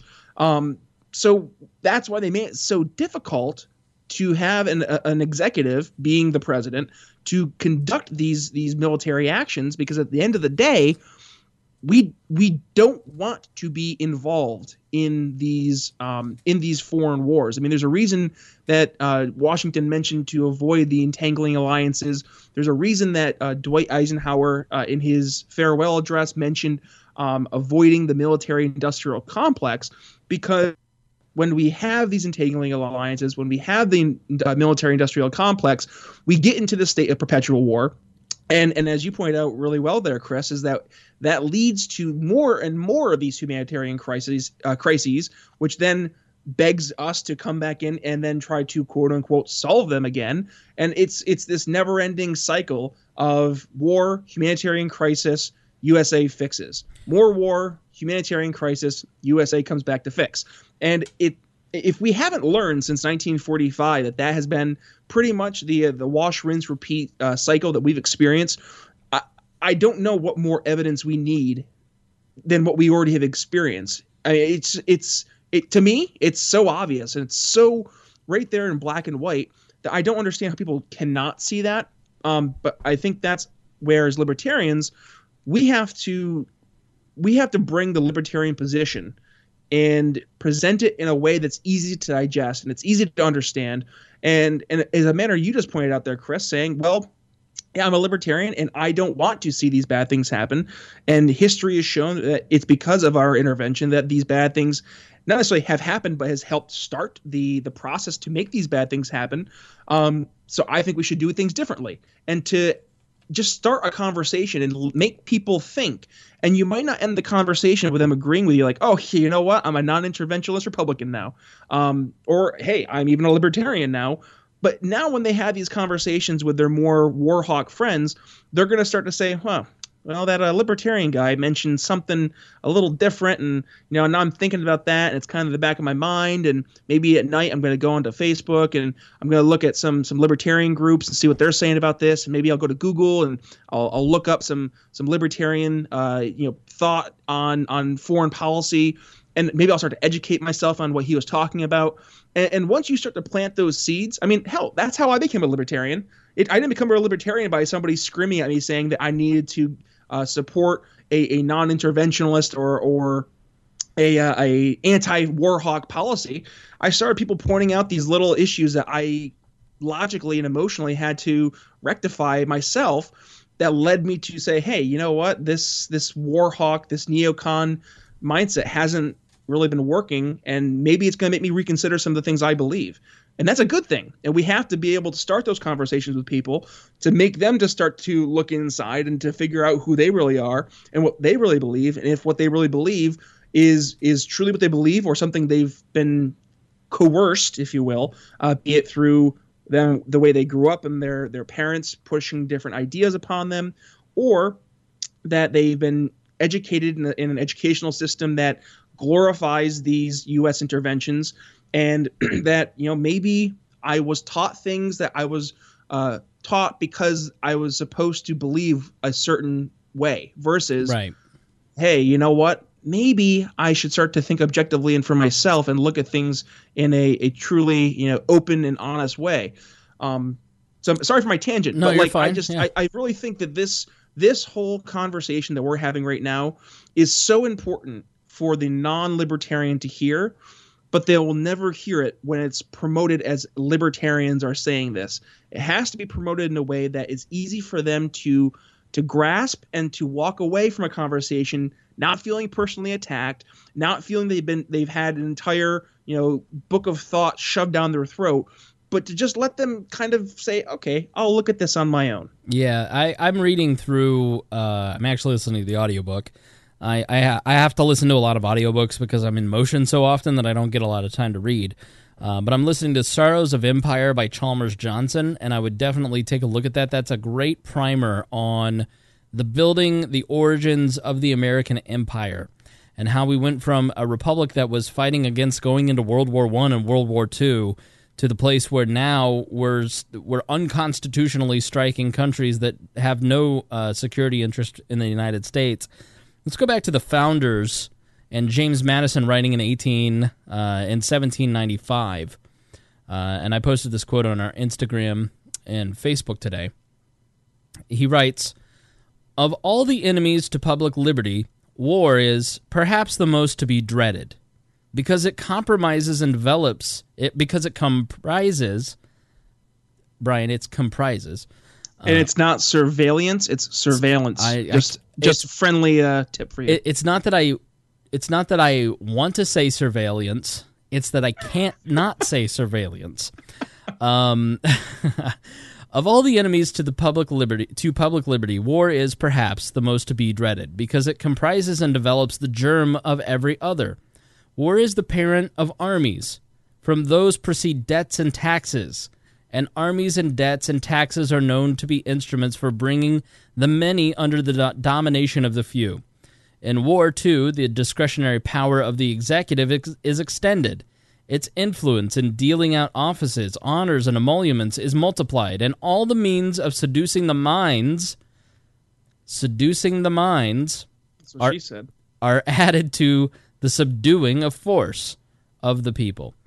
The same malignant aspect in republicanism may be traced to the inequality of fortunes and the opportunities of fraud growing out of a state of war, and in the degeneracy of manners and of morals engendered by both. No nation could preserve its freedom in the midst of continual warfare." You look at the opportunities of fraud, go watch the movie War Dogs with Jonah Hill. So, and I'll put those documentaries and books and all that in the show notes, along with all the links for all my research. I show my work at WeirdLibertarians.com. But the founders are with us. The truth is with us, and you need to stand up for the people of Syria and say, we're not going to bomb them. Now, should be noted, the Syrian government said that only a few people were hurt by our bombings. No one killed. Obviously, if anyone had been killed, that would have been balls-to-the-wall coverage. Let us go to the legal justification. This is an article from The Intercept titled, "Donald Trump Ordered Syria Strike Based on a Secret Legal Justification Even Congress Can't See." On Friday night, President Donald Trump ordered a U.S. military to conduct a bombing attack against the U.S. government, against the government of Syria. I probably just shouldn't read this, Brian. I'm having trouble reading lately. So, like, side story before you start reading. So, whenever you start to read about like the Middle Eastern cities and stuff that we're at war with, it gives me flashbacks to back. So, my dad's a pastor, and we'd be in church, and he would always give out various Bible verses to read. And I would always get one, almost always. And whenever you'd have the biblical names or the biblical cities, I always hated myself a little bit because I knew I was going to make an ass of myself in front of everybody in my church. So I can empathize. Only yours is multiplied by probably about 3,000 or so compared to what my church had with the 20 people that were in my church. All right, so we're going to read Malachi and Job today. No, that's Malachi and Job. Psalms. Right. So the Office of Legal Counsel is often called the Supreme Court of the executive branch, providing opinions on how the president and government agencies should interpret the law. We know that Trump received a top-secret OLC opinion justifying the previous U.S. strike on Syria in 2017. Friday's bombing undoubtedly relied on the same memo or one with similar reasoning. So while over 80 members of Congress wrote to Trump on Friday night stating that engaging our military in Syria without prior congressional authorization would violate the separations of powers that is clearly delineated in the Constitution, their action had no impact. The military will rely on the OLC's opinion that, constitutionally speaking, Trump's orders were perfectly fine. And while it will be quite difficult for members of Congress to argue otherwise, since they don't even know what the Trump administration's precise rationale is. So the secretive reasoning for striking in Syria, according to U.S. law, is not something that even our elected officials can see. And we'll have more on Syria and all the things that surround this. I've got a lot of reading that I want to do into this that I just didn't get done for this episode. So look for that in future Wall episodes or the Chris Spangle Show. Let's give some happy news, Brian, from another country that we screwed up. So it's not really happy then, is it? No. So okay. At the beginning of the Cold War and at the ending of the World War II, a young colonel named Dean Rusk, who went on to be Secretary of State in the 70s, was charged with drawing the lines for Korea. And he drew the boundary between South and North Korea. Shortly after that, see what happened. What had happened was, in all of these countries where there had been European colonialism, they had a distaste for capitalism, because capitalism had come in, and you had like the East India Trading Company had the basically the force of government to make people in India and Pakistan and China and Latin America and all these different countries, these companies forced local populations to basically do slave labor and not pay them. And so that's why there's a real distaste for, and then also the governments and the corporations formed by these, allowed by these governments, like the Dutch government, the Netherlands, the British, for instance, the French, Spain, to some extent Portugal. They basically stole the wealth of these third world countries. And so when World War II ended and a new ideology had popped up, and they had seen the growth of the USSR and the communistic thought, many of these people from the 20s, 30s, 40s, and 50s all said, well, we're against capitalism because it raped our country, and we're against Americans and Europeans because they're the ones that did it. So let's hook up with Russia and become communistic countries. And so all of these countries started going with the USSR as satellite states. And we became militaristic to counterbalance that, saying, no, we've got to protect our wealth, we've got to protect all this territory. We need to start putting bases around the world to counterbalance the USSR's spread. That's what the domino theory was about. And so one of those was Korea. Korea had been occupied by Japan, and so after they were defeated by the Americans, it was up to us to carve out who would get what. And Dean Rusk gave the north part of Korea to our allies at the time, Russia, and we kept the south part. Dean gave us Pyongyang, the biggest city. Not Pyongyang, Seoul. We kept Seoul, we gave them Pyongyang, because Seoul was bigger. Now, that led to the Korean War, because the Soviets invaded, and then Kim Il-sung and the Soviets invaded all the way into the tip of South Korea, took over the whole peninsula, so we fought them back. Well, that led to the Korean War, and at the end of the Korean War, there was never a peace treaty. It has been a stalemate, a ceasefire ever since. So it was announced today that the two Koreas, South and North Korea, are discussing plans to announce an official end to the military conflict between the two countries that are still technically at war. At next week's summit between South Korean President Moon Jae-in and North Korea leader Kim Jong-un, the two neighbors may release a joint statement saying they will seek to ease military tension and to end confrontation. A direct phone line between Moon and Kim may be connected around Friday, Moon's chief of staff said. It hasn't been decided when and where they would hold their first conversation. No peace treaty had been signed to replace the 1953 armistice that ended the Korean War, and the U.S. and North Korea have been at loggerheads since the formal hostilities ended. It could pave the way for a meeting between Kim and Donald Trump, the first sitting between an American president and a North Korean leader. Although in the 90s we did send Madeleine Albright, the Secretary of State, to go and meet, and we have had several heads of our state go meet with theirs. So, great news. It is going to be complicated, but you will be hearing a little bit about that. That is the history, the short history of all of that. So I would love to see peace in North Korea, and it's going to be hilarious, even though he had nothing to do with it, for Donald Trump to take credit, Brian.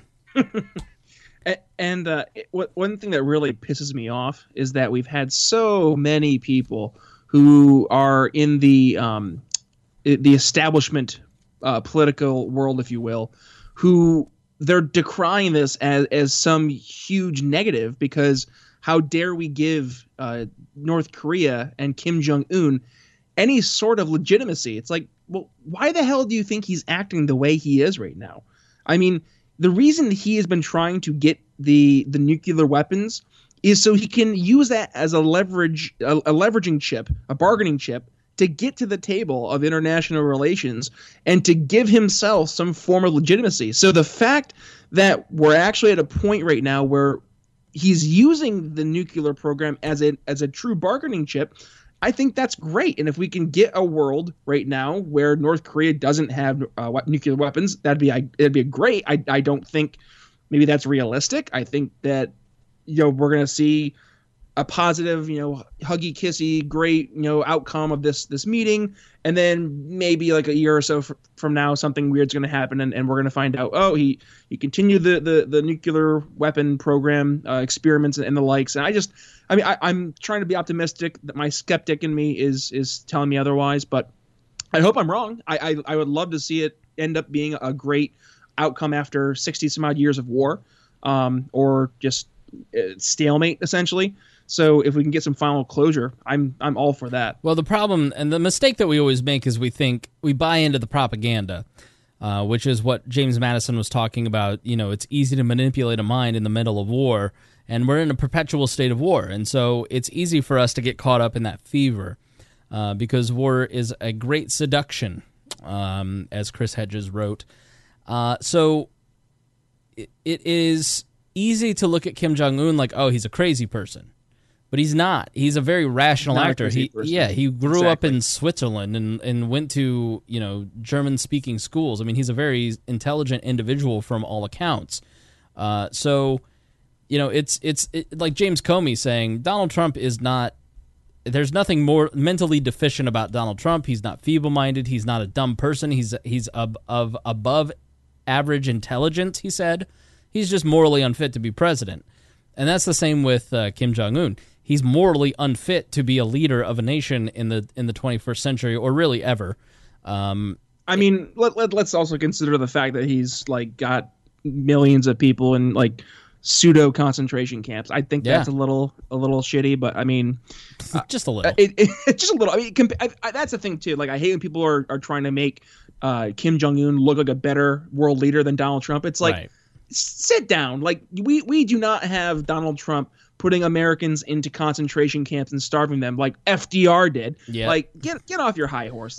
You have no moral justification if you are saying that FDR is one of your favorite presidents of all time, and then saying that Donald Trump is less than Kim Jong-un on an international stage. Knock it off. That's complete never Trump derangement syndrome. I'm not a fan of the man by any stretch of the imagination, but it's gotten to a point where the hyper just nonsensical reactions to anything Trump does, it's so stupid, and it has no semblance of thought or reality or logic. And I'm sorry for the tangent, But my God, like people who get into this mindset just drive me absolutely insane. Well, it's so much easier for our brains to make a moral equivalency between two things like that when they're not. There's not a moral equivalency between the two. If Donald Trump had ultimate power, do I think he would be Kim Jong-un? Yeah. But do I think he would be what's his name? The guy from China. Him. Oh, Z. He would be him. Yeah. So he'd be him because he thinks that when he just got his dictatorship for life, he thought that was cool. He would be him if he had the choice. Let's move on to our final story of the night, which is that it's tax day, Brian. Have you paid your taxes? I did. How bad was it? So I actually got money back, and by money back I mean I got my own money back. So I'm actually lucky. My birthday is usually tax day. My birthday is April 15th. Ooh. So usually I spend my birthday giving money of my own to the government because they want more money from me. But this year it was twofold. Tax day was not on my birthday, and I got money back. So I'm in good spirits as we go forward here into the end of April. I have 4 hours to file the extension. Okay, so hopefully when I do that, the IRS website will be up. Did you know that the website crashed today? That is like the epitome of government in one circumstance. The IRS website going down on the one day that they're supposed to have their taxes all filed so they can take more money from the American people. That is just, it's so fitting. It's even dumber than that because people yesterday and today were getting a notification that says, this service is currently unavailable. We apologize for any inconvenience and fines that we will fine you with.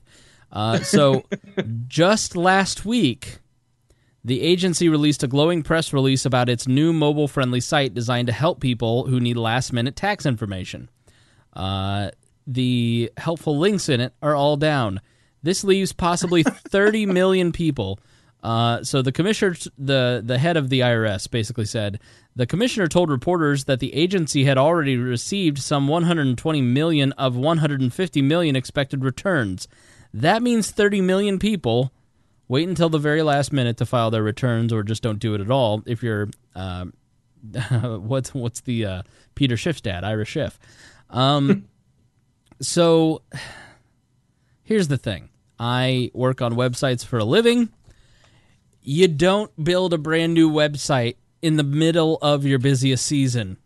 Yep. That's the dumbest thing I've ever heard. So Brian Doherty over at Reason has a great article called A More Infuriating Way to Think About Your Tax Burden.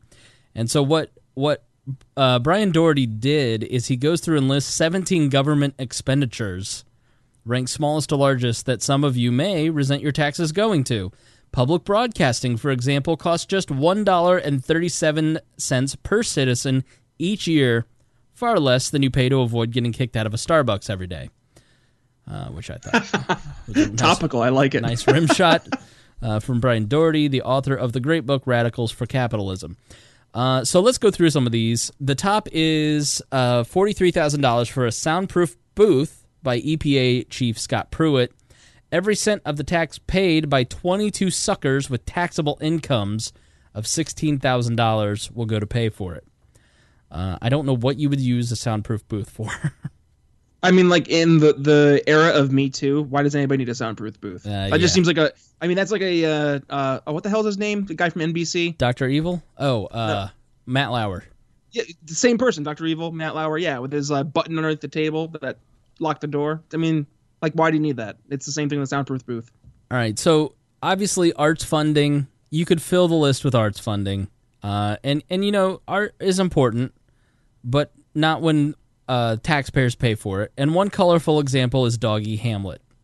It's a live performance, the LA Times describes, involves a flock of sheep, 3 herding dogs, 6 human performers, a few scattered pelts, and plenty of green grass, and very little, if any, Shakespeare. The narrative threatened to emerge at one point, at points in production that never really took hold. So they tried to put Shakespeare into Doggy Hamlet, but it didn't work.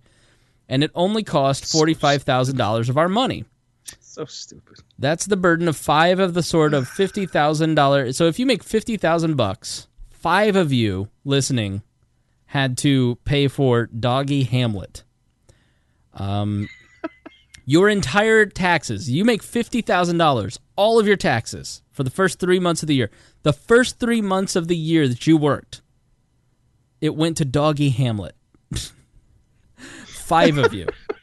Okay. Legal education for the Department of Energy employees, according to 2017 report from the Inspector General for the Department of Energy, the department paid for 29 college courses totaling of $138,000 for a general engineer to obtain a law degree. The report concluded that most of the courses were unrelated to his position at the department, even though the rules governing such payments for employee education require training be applicable to the work responsibilities. He enjoyed 36 Americans who make $28,000. Guess what? 36 of you making $28,000. All of your taxes went to it. Jesus. Yeah. Like you don't know whether to laugh or cry. Like this is just so sad. Those of you who are hate bombing, a single one of the 66 Tomahawk cruise missiles that rained down on 3 Syrian targets this week cost $1.4 million. That's chump change for the government, but that's the entire tax of 446 people who make $24,000.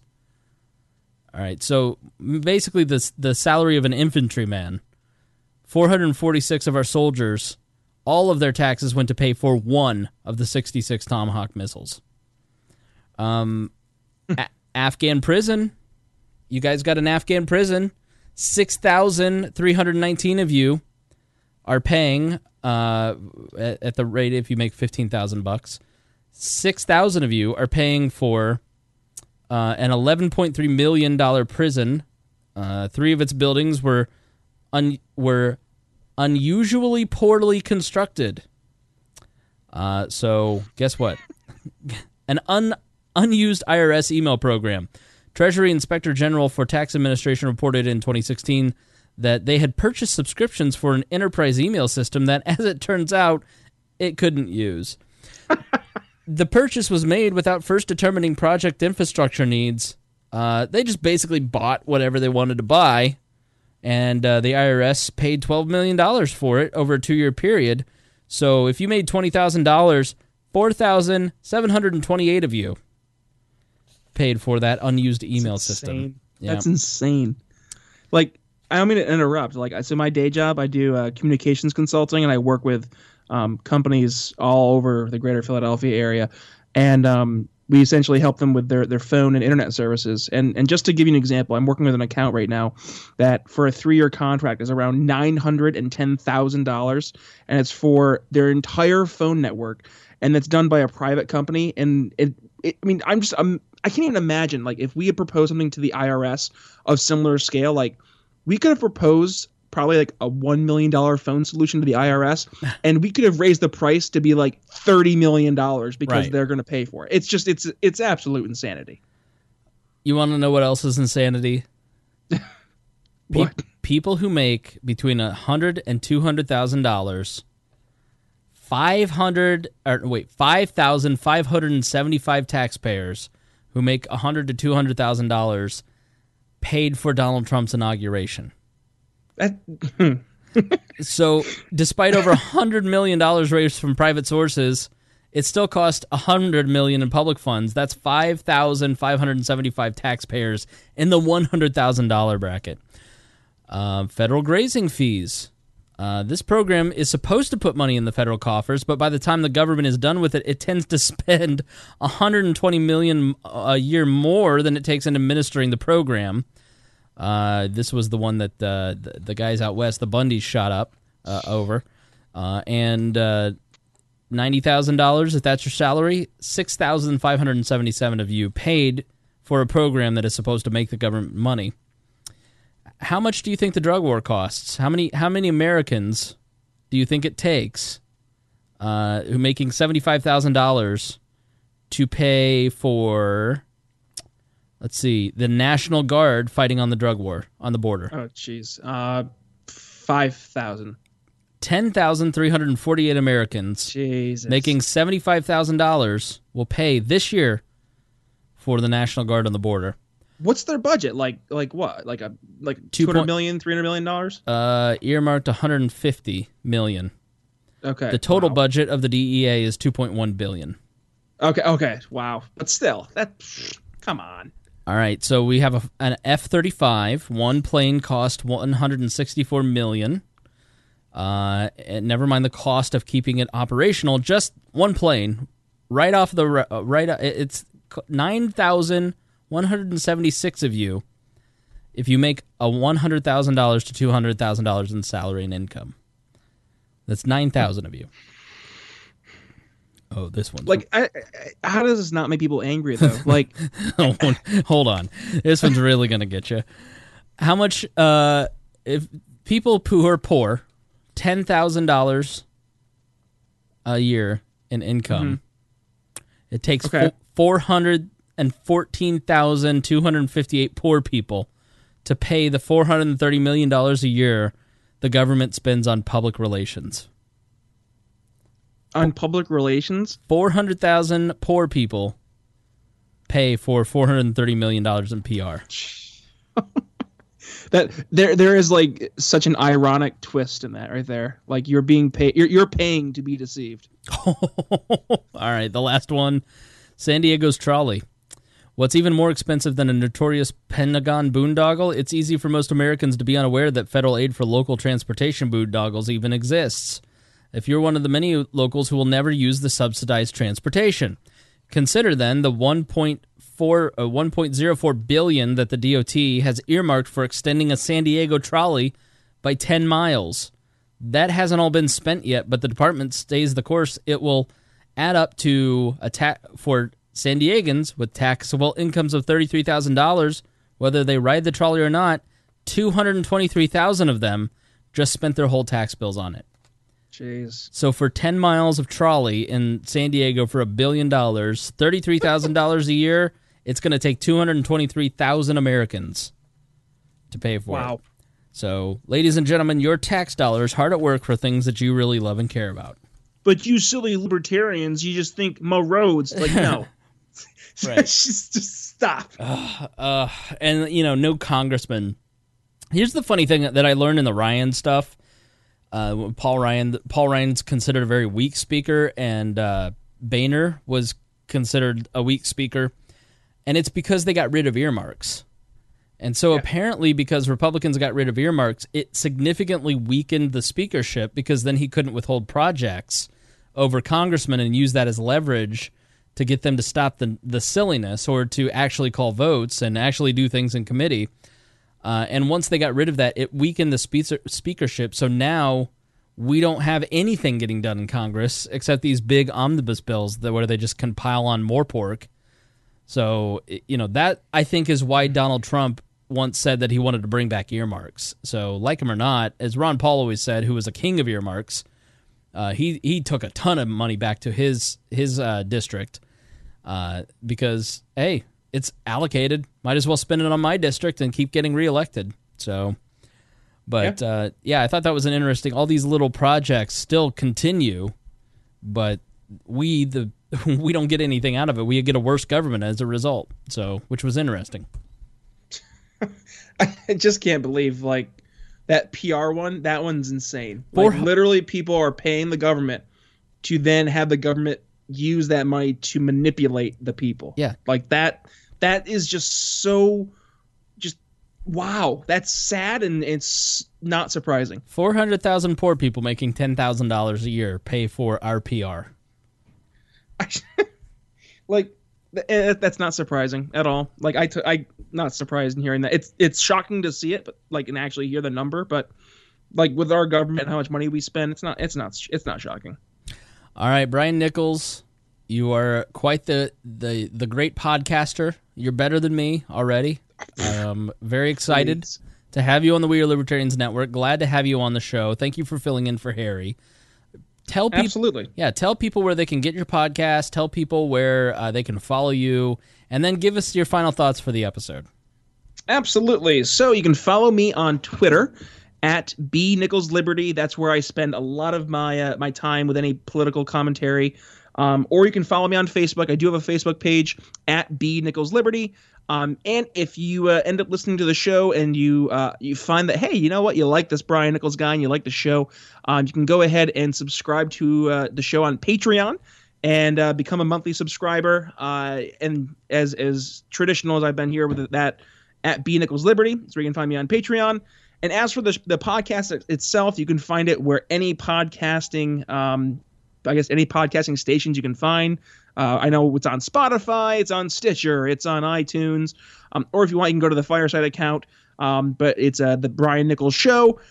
Please, if you go ahead and listen, go ahead and subscribe, and please rate and review the show. Would love to hear your thoughts, be they good, bad, and ugly. That's how I get better. But as for my final thoughts on the episode, well, first and foremost, Chris, thank you so much for inviting me on. Anytime, I'm more than happy to take part. I know you and Harry always have a lot of fun on these Tuesday shows, and I think there's a lot of value in what we just did here with walking through the issues of the day and then to try to discuss them with a libertarian lens.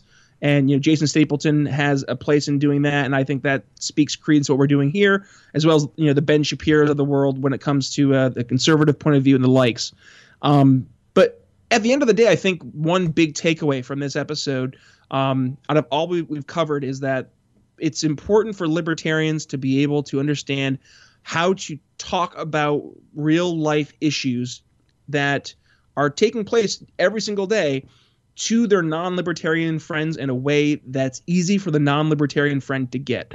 And I don't mean to steal from Matt Kibbe or Jason Stapleton, but I think the easiest way to do that is to break down every single issue down to does this hurt people and does it take their stuff? So if we can try to begin every instance that we're talking about with that initial premise, and try to then build upon whatever the issue is. So be it talking about, for instance, we just went through this list of wasteful spending that the government's using our tax dollars for here on this tax day. And then to be able to talk to somebody and say, well, yeah, I mean, that's why libertarians, even though it's a cliche term, we say taxation is theft. You can then really start to say, well, here's why it's theft, because, and you can start talking about the libertarian philosophy on taking your hard-earned income or your property and the likes. And I think for libertarians, in order to see any positive outcomes in be it 2018 or 2020, it first starts at home. It starts with talking to your friends, your family, and those individuals who you're close to that maybe aren't even in the libertarian circles, or they're not even politically motivated, because those are the people we need to bring on board. And it won't happen if you start out screaming about public schools being abolished and start out screaming taxation is theft. It starts by trying to make yourself look human, make our movement look human, and to make us seem like we're sensible, understanding, caring people who understand and can empathize with real life situations, and then show how liberty and libertarian ideals can help those situations going forward. Yeah, you don't have to be human, just try and look it. Exactly. No reptilian skin like Mark Zuckerberg there in Congress. Or Bill Nelson from Florida. Wow. Oh, yeah. Listen, I am not one of those people that think like the lizard people exist, but he might do it for me. Yeah, I totally agree. I think if you listen to this episode and you go, why are you against bombing in Syria? We just need to bring our troops home.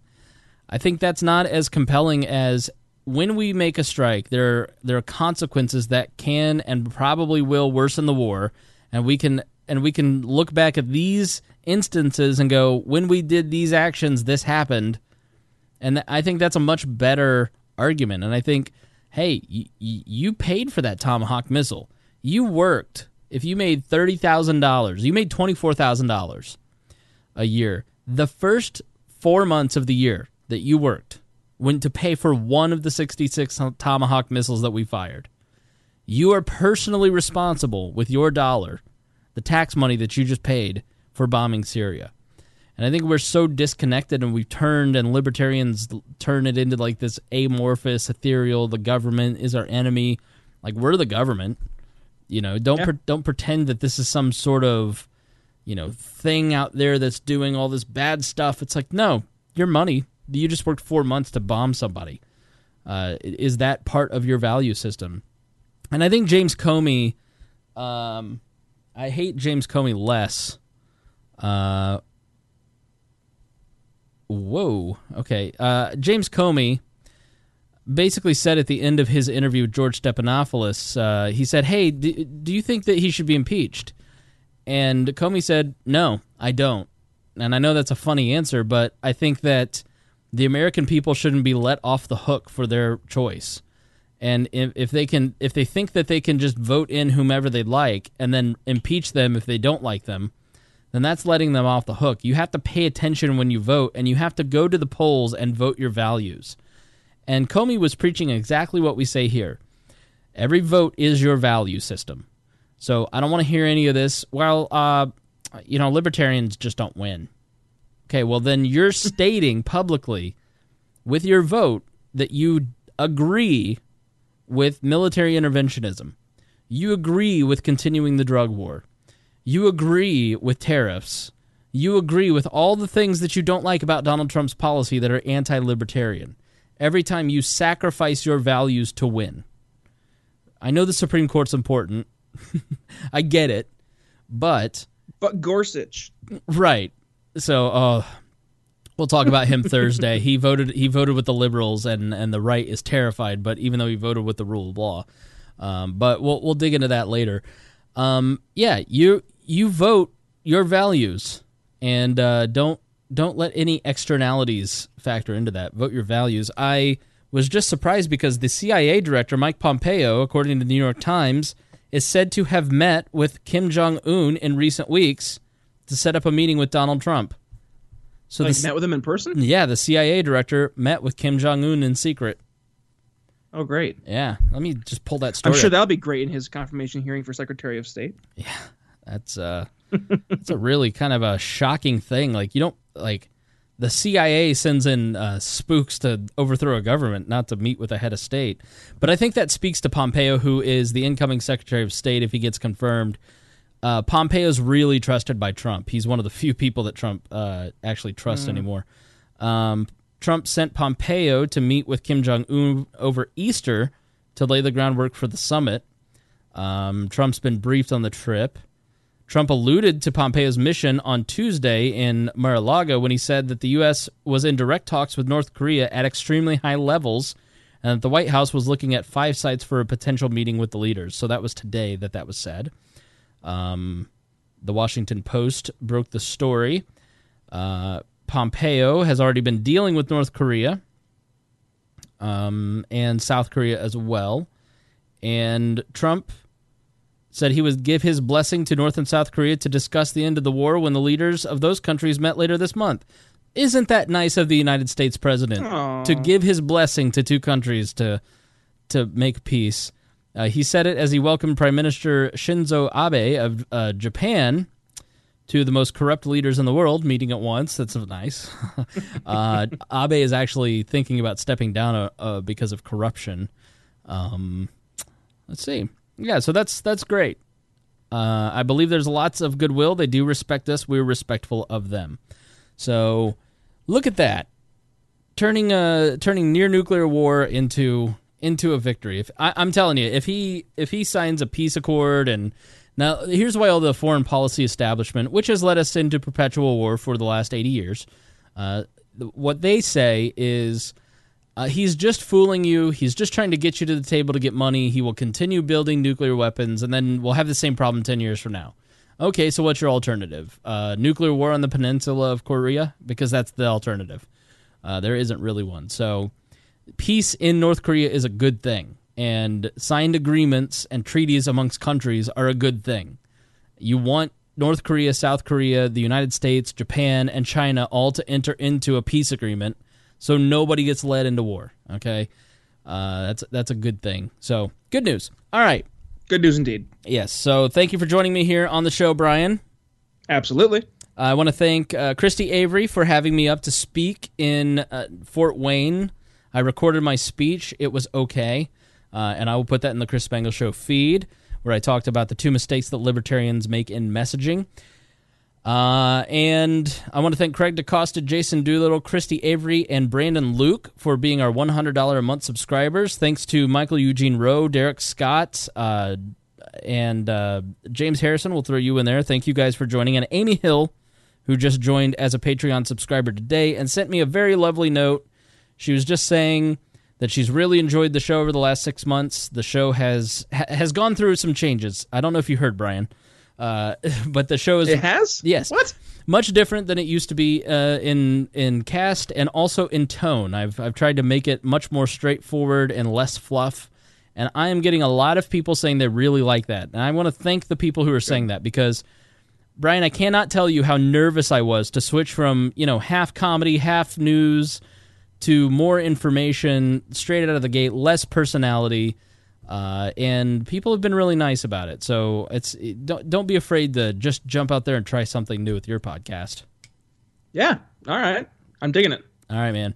Thank you for joining me. Listen to the Brian Nichols Show, listen to the Chris Spangle Show, listen to We Are Libertarians, and listen to your mother. And until then, we say we'll see you on Thursday. Bing, bing, bing, bing. Thank you for listening to this episode of We Are Libertarians. I'm amazed you made it to the very end, and I appreciate that.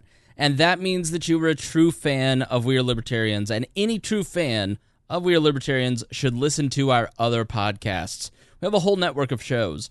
We have The Chris Spangle Show, where I talk about many of my varied interests that aren't political, a lot of podcasting talk. If you're interested in getting involved in podcasting, The Brian Nichols Show.